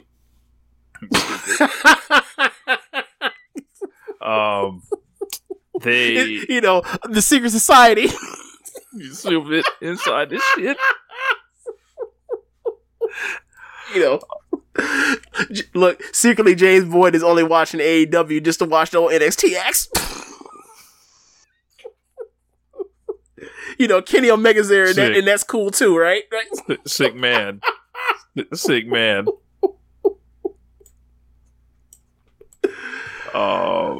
So let's see. We have some comments here. Oh man. Oh shit. Lots of comments. So let's read some of these. James Brown YO. Oh wow. EO ate the pin. Yeah. Ew. Gross. Disgusting. I'm kind of glad they're coming back. After we got more hindsight, they could have been booed before, but we got the info and they're super over. I don't think they're ever going to get booed. The only person, like, never get booed. I thought all parties come back, but if they were going to bring back CM Punk, they were going to have to bring it back as a heel because he was definitely going to get booed. Right? Like, I thought that was my gut feeling on how it was going to be if they all returned. I think, you know, I don't think people are going to boo the Elite outside of, you know, 25% of the crowds in Chicago when they go there. But then the match will start going off, and then they'll stop booing. So, a couple of these. James Brown Wild was there. He said Gun Club was industry planning FTR chance. Oh, my God. I mean, look, industry plans, industry planting. So, yeah. So, from there, we got MJF. And we got Britt Baker with Saraya backstage, and basically Britt came in and Renee was like, nah, we ain't doing this. And lady, civility, please. Yep. Then Renee was back up there again, and she introduced MJF, basically came out. He got asked, about Moxley defending the title against Pentagon. MJF basically started mocking John Moxley and doing the shoulders and all that shit, and basically said he's going to eat his piss and a bunch of stuff. No. He said, I'm gonna drink your blood. I'm gonna eat your bones. I'm gonna, and then he closes it with like his voice sounded like Jericho. He said, I'm gonna gargle your piss. I fucking howled. Yeah, it's like those first two things. Monty definitely would say some shit like that. But like, you got to clown him for the fact that he says ridiculous things like this. Like, I'm a cannibal. Like, all right, there you go, Goofy. He basically he called the mid, told Renee to shut her mouth when she said she couldn't say stuff like that. MJF's like winking and nudging at the crowd the whole time, like leaning into the babyface. Called them devil worshippers again. Yeah. And he basically said he got ahead of himself, saying that he's going to wrestle the whole match clean. He's still MJF. He made a promise he's not going to use the ring, but he's not fighting John Moxley. He's fighting everyone who said he wasn't good enough at Full Gear. He's going to shove it down our throats when he becomes AEW champion. Then Stokely came out. He was going to say his line, but MJF slapped the mic out of his hand, basically said if Moxley gets past Pentagon tonight, the firm isn't to lay a hand on him until Full Gear, and if they do, Stokely's fired, and the firm is fired by association. So I have some thoughts about this whole thing. I guess, this kind of You want to wait till the main event angle? Or I'll wait till the main event angle. Okay. So after that, we got Bryan Danielson and Sammy Guevara, and this was excellent. I forgot about this match. Yeah, there were 4 great matches on the show. Yeah, this might have been the best match too. Like, this was fucking awesome.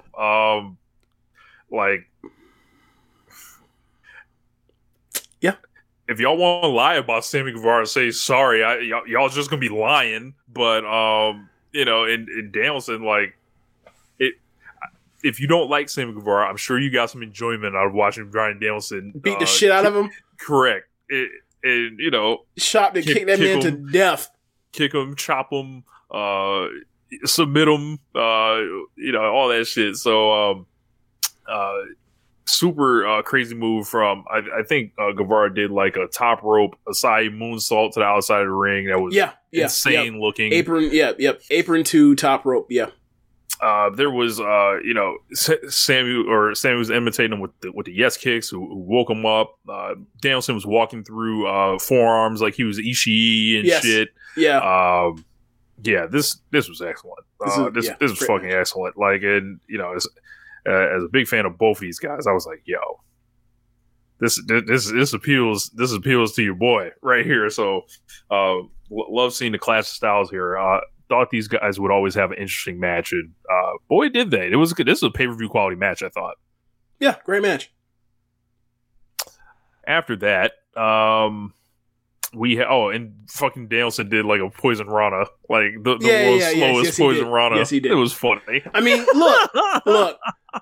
The thing that's so amazing about what Danielson does right now is that like he wrestles at this level, and I just watch him like intently. Like you see the way he like keeps his head and neck like protected on bumps and falls, and it's like, how the fuck is this dude this good to be able to do all this stuff and have the presence and wherewithal and like ring positioning to like literally like he's babysitting himself on some of these bumps. I'm not saying that in a bad way. It's just like I think he's brilliant. He's just fucking brilliant. And like the way he did that Hurricane Rana, yes, a little slow, but it also is like he was nowhere close to having his neck, like match strike the mat or match strike the mat. I think the dude's just great, obviously. Yeah, man. Bad night for Jazz. Big night for Black Saber giving it to you in the comments, Rich. Yep. He said Jericho Appreciation Society went 0-3 like the Lakers. I resent that. We got one win. One win. So we on the board. Gotta give us a chance. The Lakers, like that was a weird thing. Like I remember Windhorst was talking about that about like during the season preview stuff. He was saying like the Lakers don't have like their normal schedule where like they kind of get fed powder puffs historically at the beginning of the year because it's good for the league for them to like get out the gate early, get some entry, because it's like same thing with the Cowboys when like the Cowboys like start out like 4-1 in the beginning of seasons, kind of similar to this year. But get my point, like give them a powder puff schedule at the beginning. They're America's team, let the gambling flow, and then go from there and sell it. Not this year. They said they patting them up with some real tough teams to start out.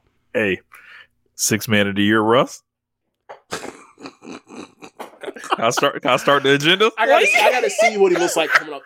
Look.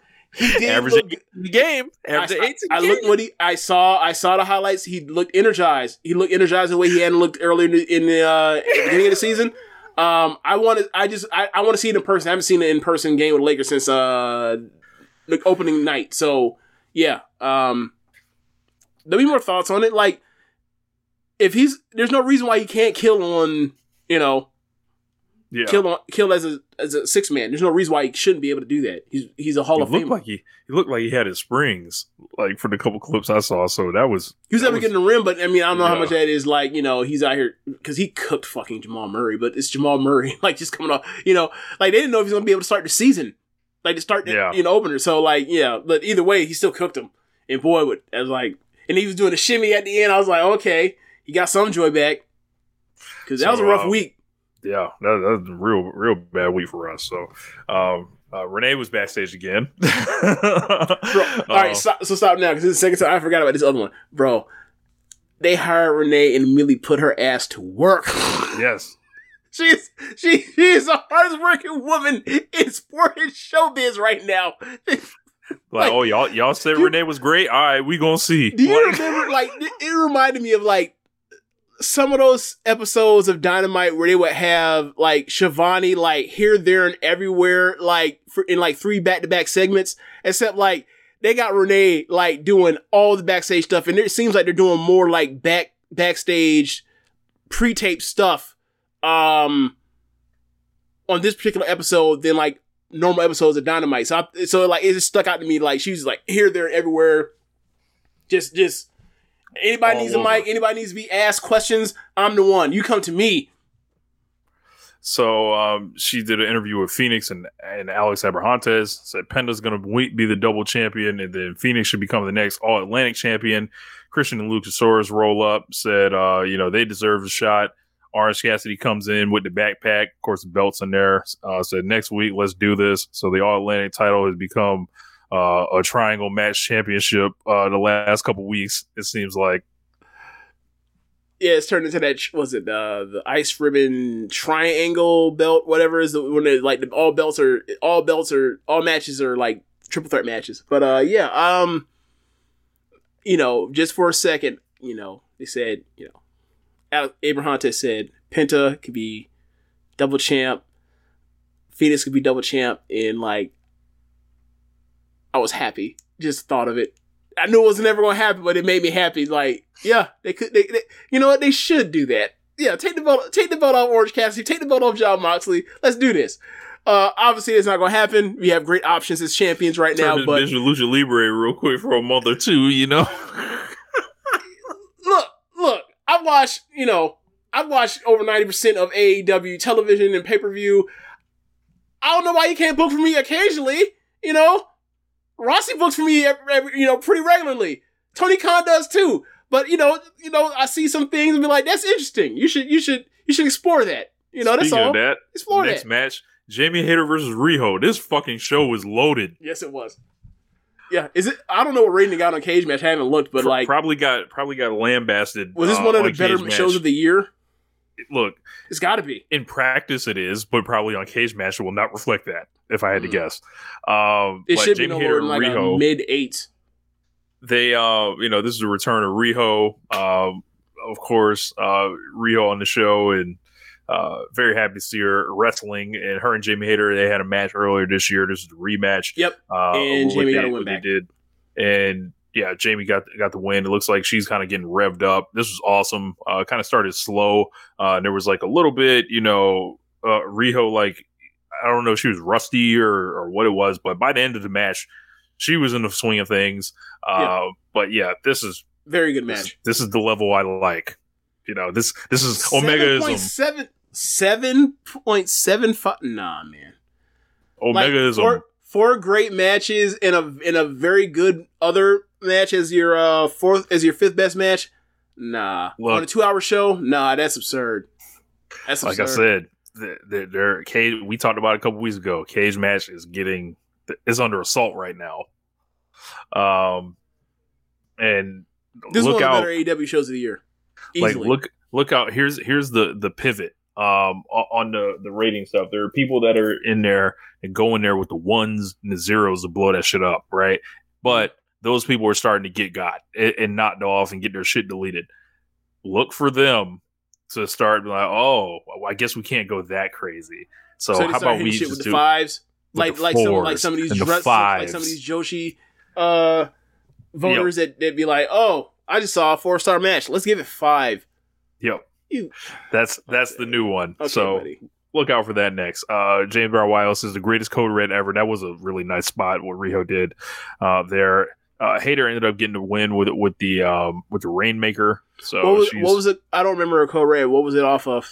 She basically like lifted her up in the air, and then like Riho like just flipped over her or something. So okay, it was pretty cool. I'd have to go back. I remember something. I remember there was a big movie that Riho hit, but I forgot what it was. But I guess that was what it was.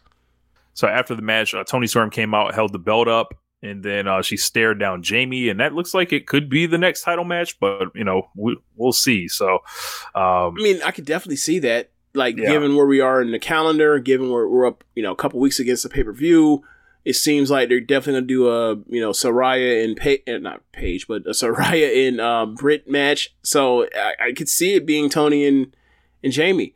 Yep. But yeah, like, before we move off of that, like, shout out to 2019 Stardom for the match, because that was fun. So Renee came back for the 5th time this evening. See, man? She's with Eddie Kingston. Eddie Kingston basically asked him about his behavior of late. This is weird. I don't understand what this was. Maybe I missed some breadcrumbs of like his temperament being unusual in the last like month or so, but I don't recall any of that. So Kingston ain't really been around. He's been on. That's true. Strong. He's been on Dark and New Japan, and he hasn't, really been booked. So this was strange. I didn't know. I didn't understand. Yeah, it felt like this was the beginning of something or a transition to something, and I didn't know. I got to see what it is first. Right. Yeah. Feels like there's a lot of moving parts that could be like coming into play. Yeah, I did have a thought as far as turns and stuff like that. So. Yeah, I did have a thought, like when we talked about like the one, like when people were so upset about Jericho beating Kingston and moving on from there, like, one way to put a bow on that to get people to like stop, to go back and not like kill that match, even though it was great. Have Kingston beat Jericho and become Ring of Honor World Champion. Mm-hmm. That's how you put a bow on that one. That's how I was thinking about that maybe like a week ago. It's like that'd be cool. That'd be really cool if they did that, but. We'll see. Because, like, remember, after all, he did throw him into that bed of barbed wire at the end to get revenge after losing. After he got hold with multiple people coming in and interfering in the match. So, we got Jon Moxley and Pentagon for the championship. After this, Penta came out in some fire gear. Yes. Excalibur did mention, like... It's always funny when he comes out, like, when him or Fiend... Yes. It's like, it's half Razor Ramon, half Muda. It's like, but, cause like, he has on like the samurai like robe. So it's kind of like, this Mexican guy with a lucha mask on comes out with the, and it reminds me of, it's like the reverse Ultimo Dragon. Like, I'm gonna think about that, but, when him and Phoenix came out for the ladder match of death with the Young Bucks, they did the same thing. And I was like, I mean, there's no problem with Mexican wrestlers liking Japanese stuff, but I was like, I don't know what like the connection is exactly. And I think Excalibur mentioned it, like that was like the shoulder pads of it were like masks from his previous gimmicks before he became Pentagon. And I was like, okay, that's cool. But they yeah, he definitely. Yeah. So much charisma. They talked about the Mask versus Mask match with Viano 4, which is really cool. And they talked about everything Penta put on the line. I believe they showed a picture as well, if I'm not mistaken. Maybe I missed it. So this one, this was cool. I didn't think they didn't have a blowaway match. This wasn't their best match, still, but it was still. I thought it was great still, though. Yeah, it was still really good. Moxley, I believe, I thought he was going to bleed. I don't think he did. No, he did. During the first commercial break, I think. Okay. But yeah, it would have been weird if he hadn't been bleeding. It's a Penta match. It is Moxley. He ended up. He basically set up that King Kong lariat. They did kind of like as a signature move spot now, as a spinoff of the Hangman thing, and James Brown Wyo is giving us some Eddie Kingston information. He says, "I forgot to tell you on the Dark they filmed that night. Eddie was teamed with Ortiz and kept beating the opponents after Eddie and Ortiz had already won. Ortiz was trying to get him to stop, but everybody kept chanting Eddie. Eddie pointed to the crowd, and Ortiz stopped trying, and Eddie gave him both DDTs. So something's going on with Kingston here. So we will keep an eye on that. And then, Moxley ended up hitting Paradigm Shift, Death Rider combo for the win. And this was a good defense for him.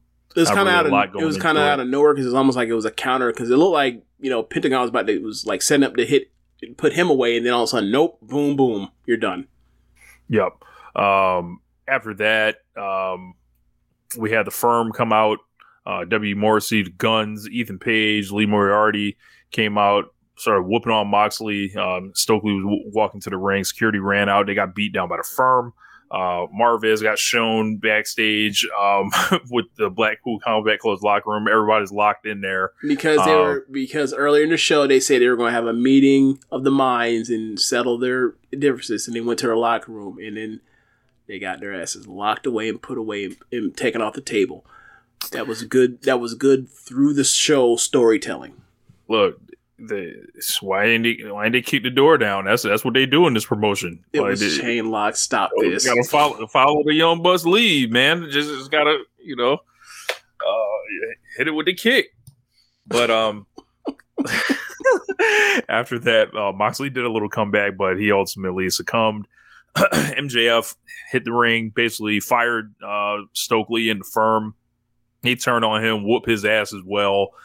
Morrissey looks fucking jacked. Yes. Yes. Ungodly levels. Like, bro. That man would... I don't know if he would burn a hole through a cup right now, but... They don't test in AEW, so it doesn't matter. He's been hard at work. Yeah. I'll just say that. Yeah. But Ethan Page kind of gets the featured position here of... doing like the beatdown. He gets a promo on Rampage, I believe, kind of putting himself over. He also did enter in they brought back the tournament this year for the number one contender, the title eliminator tournament. First two people in are Dante Martin and Ethan Page. They haven't named anyone else yet, but he basically hit the ego's edge. He threw MJF like 20 feet in the air with this shit. Morrissey choke slams him through the table outside the ring. Yep. The Firm went way up too.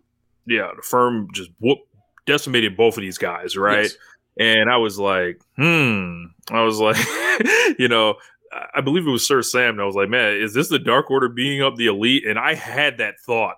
And I was like, not quite, because I feel like there are at least established wrestlers in the Firm, right? Right. And there's not like nameless, faceless people just like laying waste to top stars.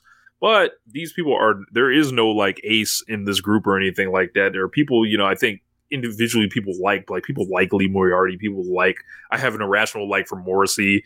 Page is solid. You look at his skills on paper and you think he should be a superstar, but it just doesn't quite click for him in that way, like that.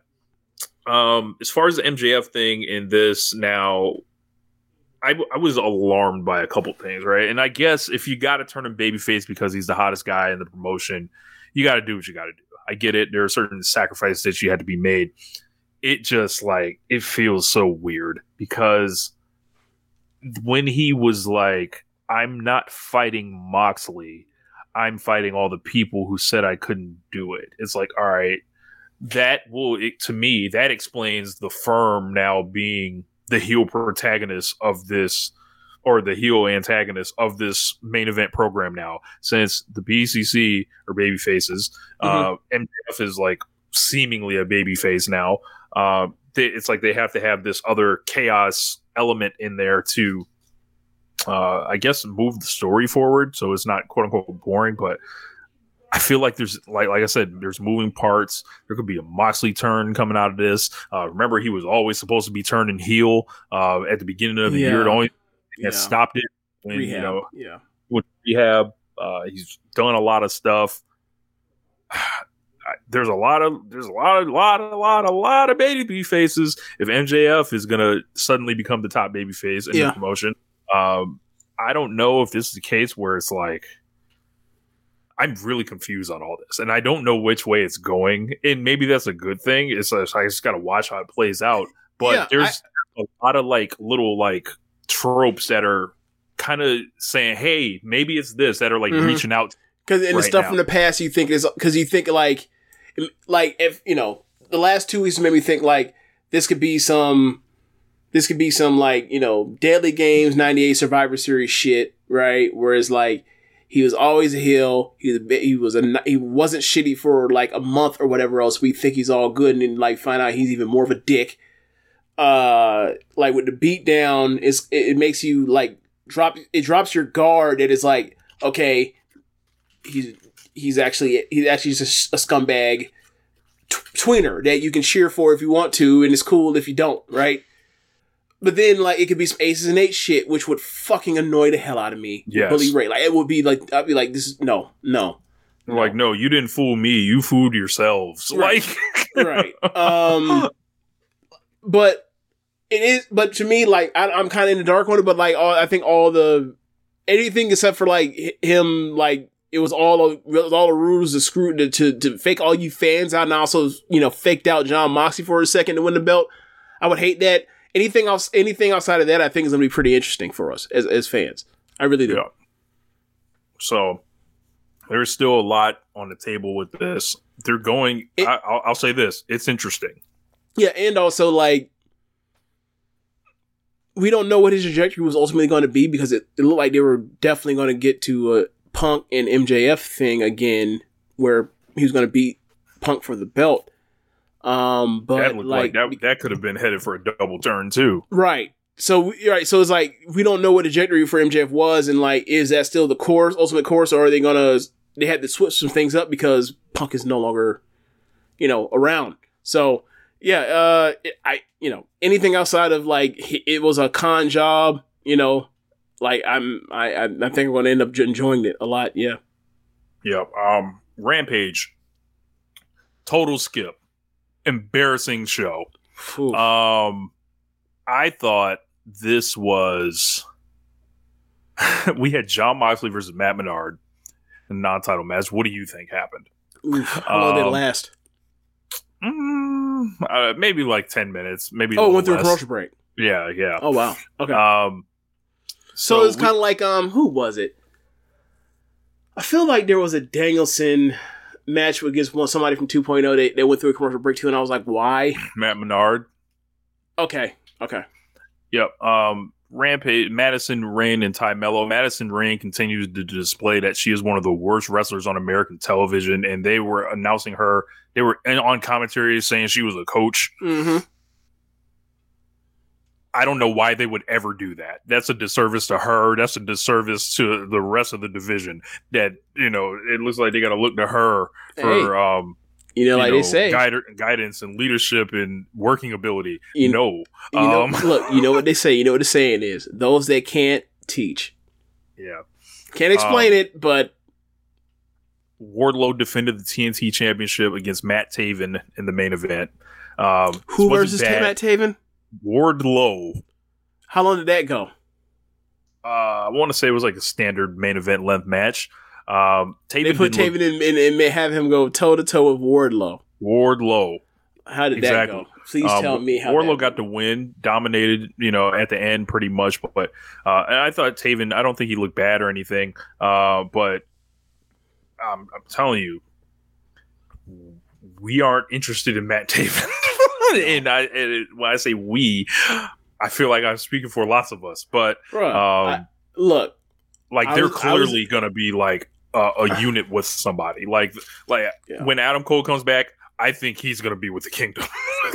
like, or else you won't be around next year. That's how Craig Mack used to say. Man.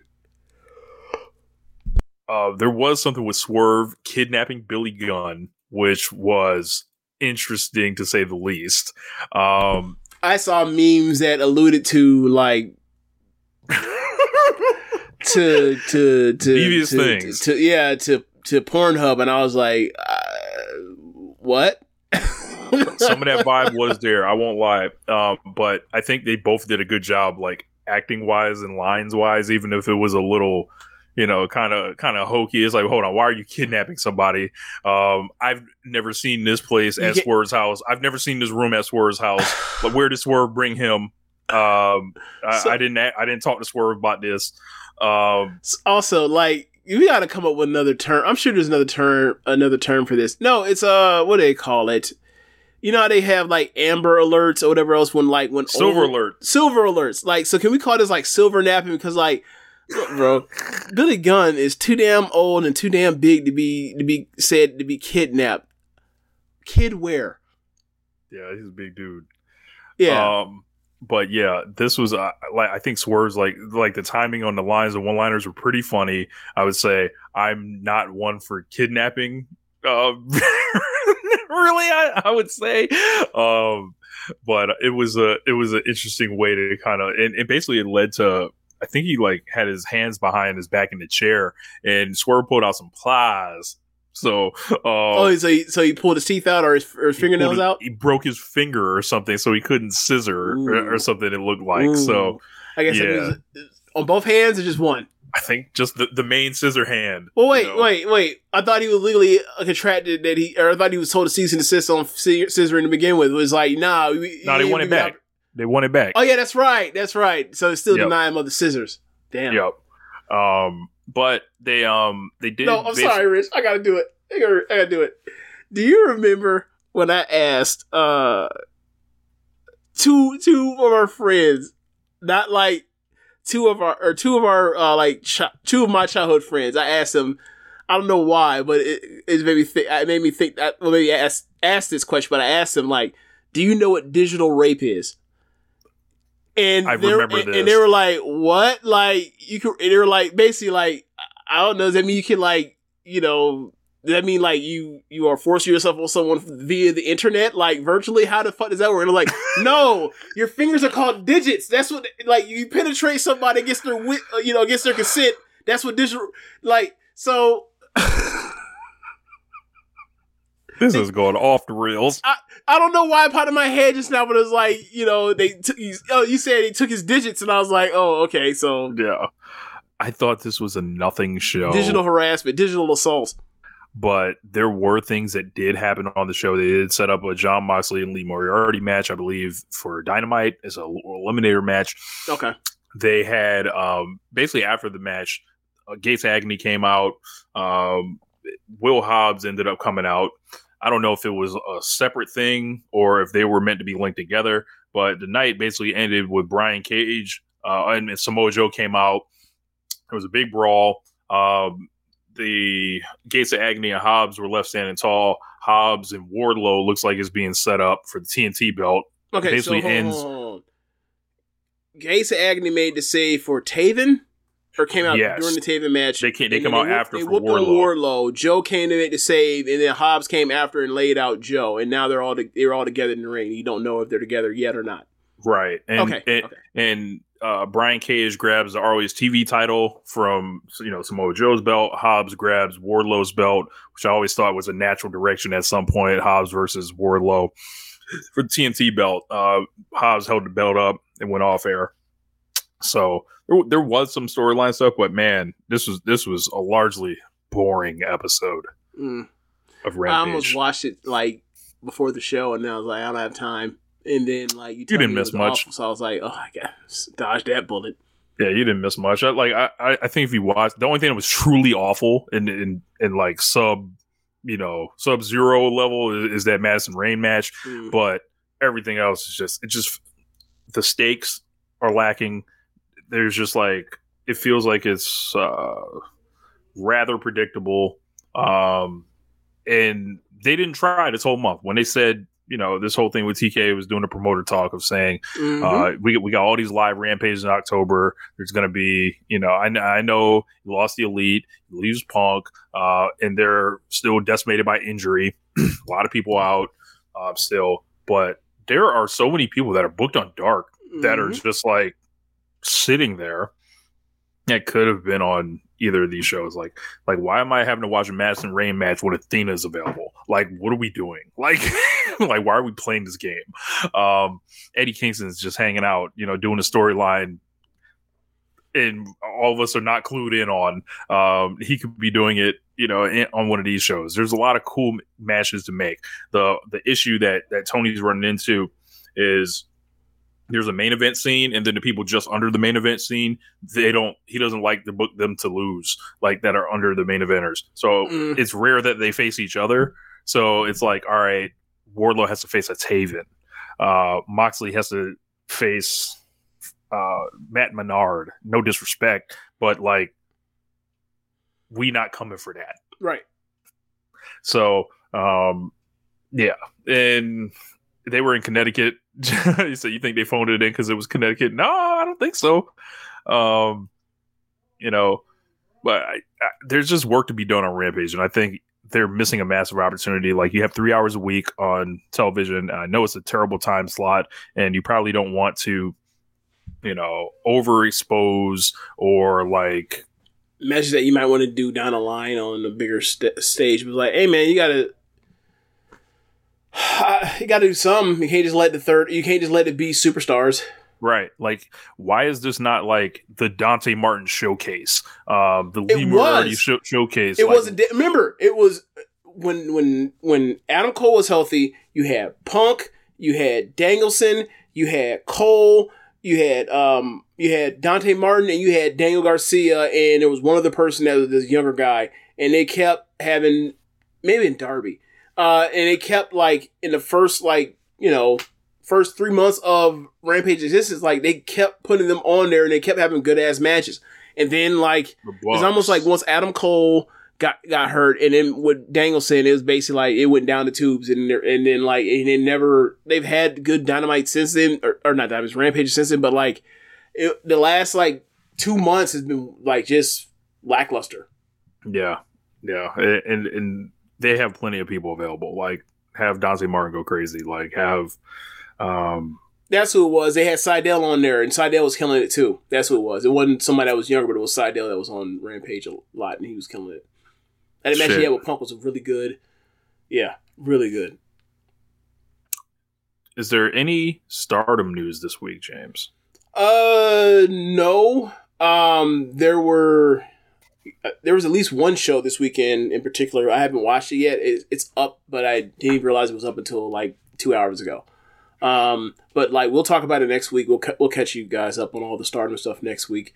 And we'll actually, given where we are, next weekend is a pay-per-view. So yeah, next weekend is a pay-per-view. They've been building to it for like this whole entire tour post, or this whole entire month post Grand Prix final. I forgot what the pay-per-view is called, but it's September 13th, and it is in Hiroshima. So, red belt match, Shuri versus Maika. Maika beat her in the Grand Prix. She gets her title shot. Similar situation in the white belt. Saya Kamitani versus Mina Shirakawa. Mina made her tap out, and also during the tour, or in the Grand Prix, and then also during the tour, Mina also got her again and made her tap out to the figure four. So they're really putting over her figure four. And she's gotten multiple, wins on this particular tour. And so it's stronger than the Kaizoki and Mia figure four.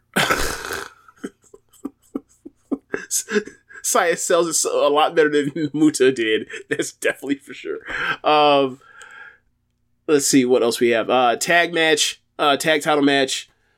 Tam and Natsupoi versus Ooh, I just blanked on who they're facing. Oh my god. That's embarrassing. Who the hell are they facing? Oh, Black Desire. Kid and Momo.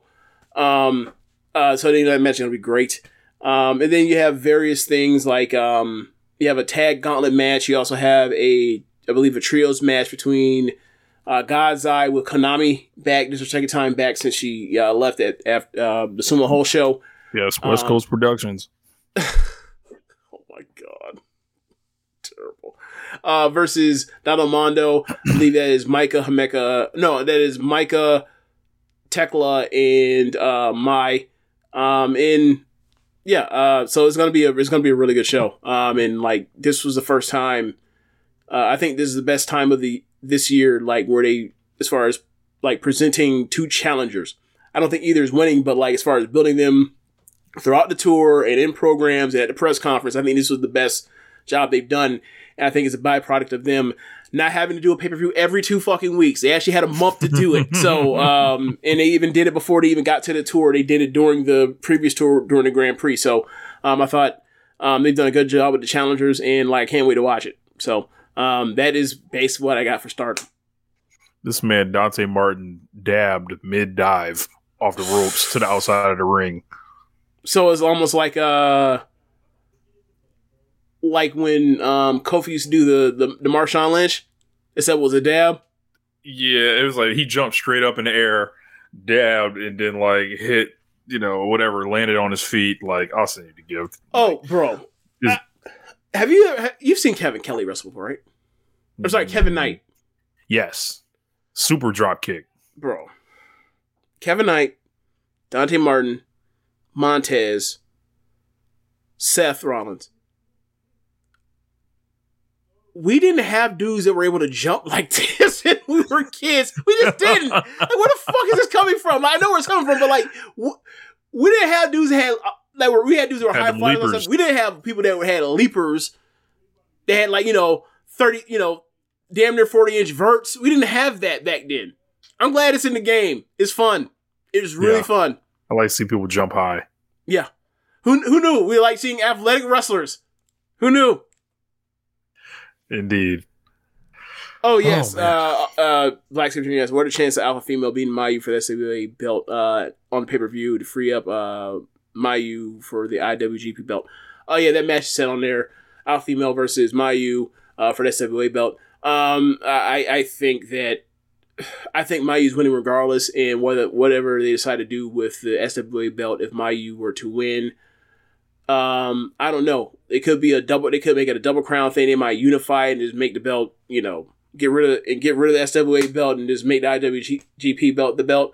Who knows? But I think that either way it's going to work out fine, and like I'm good with either decision. Like, if they go with Kairi and have her basically be the big match person, fine. If they go with Mayu, it's easy. 4-star match anytime you do it in Japan. So, yeah, they picked the right two people to do it. Either you pick your, what do you call it? Your legacy star, or you pick like, the one of the two biggest, people you ever had, like, internationally, like, in your company. So, works. I think it's going to be great, and I can't wait for the match, and I like their promo from the pay-per-view, like, after they both advanced to the final, where they're like, Kamai's like, you left, and, like, we have feelings to express after 5.5 years or whatever else. And you went to go twerk it up for the Fed. I stayed here and built this. Don't be trying to go home now. Oh my god! This her first match back, they tag together. Like, it's not that. This belongs to me. I need some hatred here. I need to be sold something. No, I mean Mayu basically did the like the Go Shiozaki shit. She's like, I am Stardom. Like, I did not run for the grind. I knew you were gonna say that shit. So, but yeah, it's going. I can't wait. These two are the people are the biggest reasons why like I even got into Stardom. Like plus Io, like just saw some of their matches against each other for red and white belt, one for 2015, one for 2017. It was like, yo, these women are incredible. So I'm excited to see what they, now like where they are now and like what they have to add to the stories they've already told. So yeah. All right, y'all. Happy Halloween. Don't be anti-Semitic. I think that goes without saying, but like, bro, I saw like over the weekend some dude walked into a bar in New York City. He's in a fucking Nazi soldier costume. Bro, they ran his ass out of there in like 15 seconds. Unbelievable. 15 seconds to run him out of there. And it's Kyrie saying that in that same city. Bro, what are you doing? Foolish. Let's wrap it up, man. Yeah. Thanks for listening, y'all. That's the end of the show. Be sure to rate us on whatever app you're using and listen to this with. Also, download the feed, the One Nation Radio individual feed. We are seeing the numbers rise, so I appreciate you guys. Yeah. Go to, if you're listening to the stream, links are below or directions are below for the Cash App and the PayPal. If you're listening on the podcast, you can go to our show notes or description and find our link to our Reddit Circle page. You drop yourself a donation there. And be sure to listen to other shows on the network. Besides One Nation Radio, you have Keeping It Strong Style, The Ricky and Clyde Wrestling Show, Grown Men Watch This Shit, The Grave Consequences Podcast, All Things Elite, Great Match Generator, Get in the Ring, Meet the Press Slam, and AEW Match Guide. Why do I feel like I forgot something? Did I leave out 8-Bit Suplex? 8-Bit Suplex. Sorry, Josh. My bad. Thanks for listening, y'all. Later.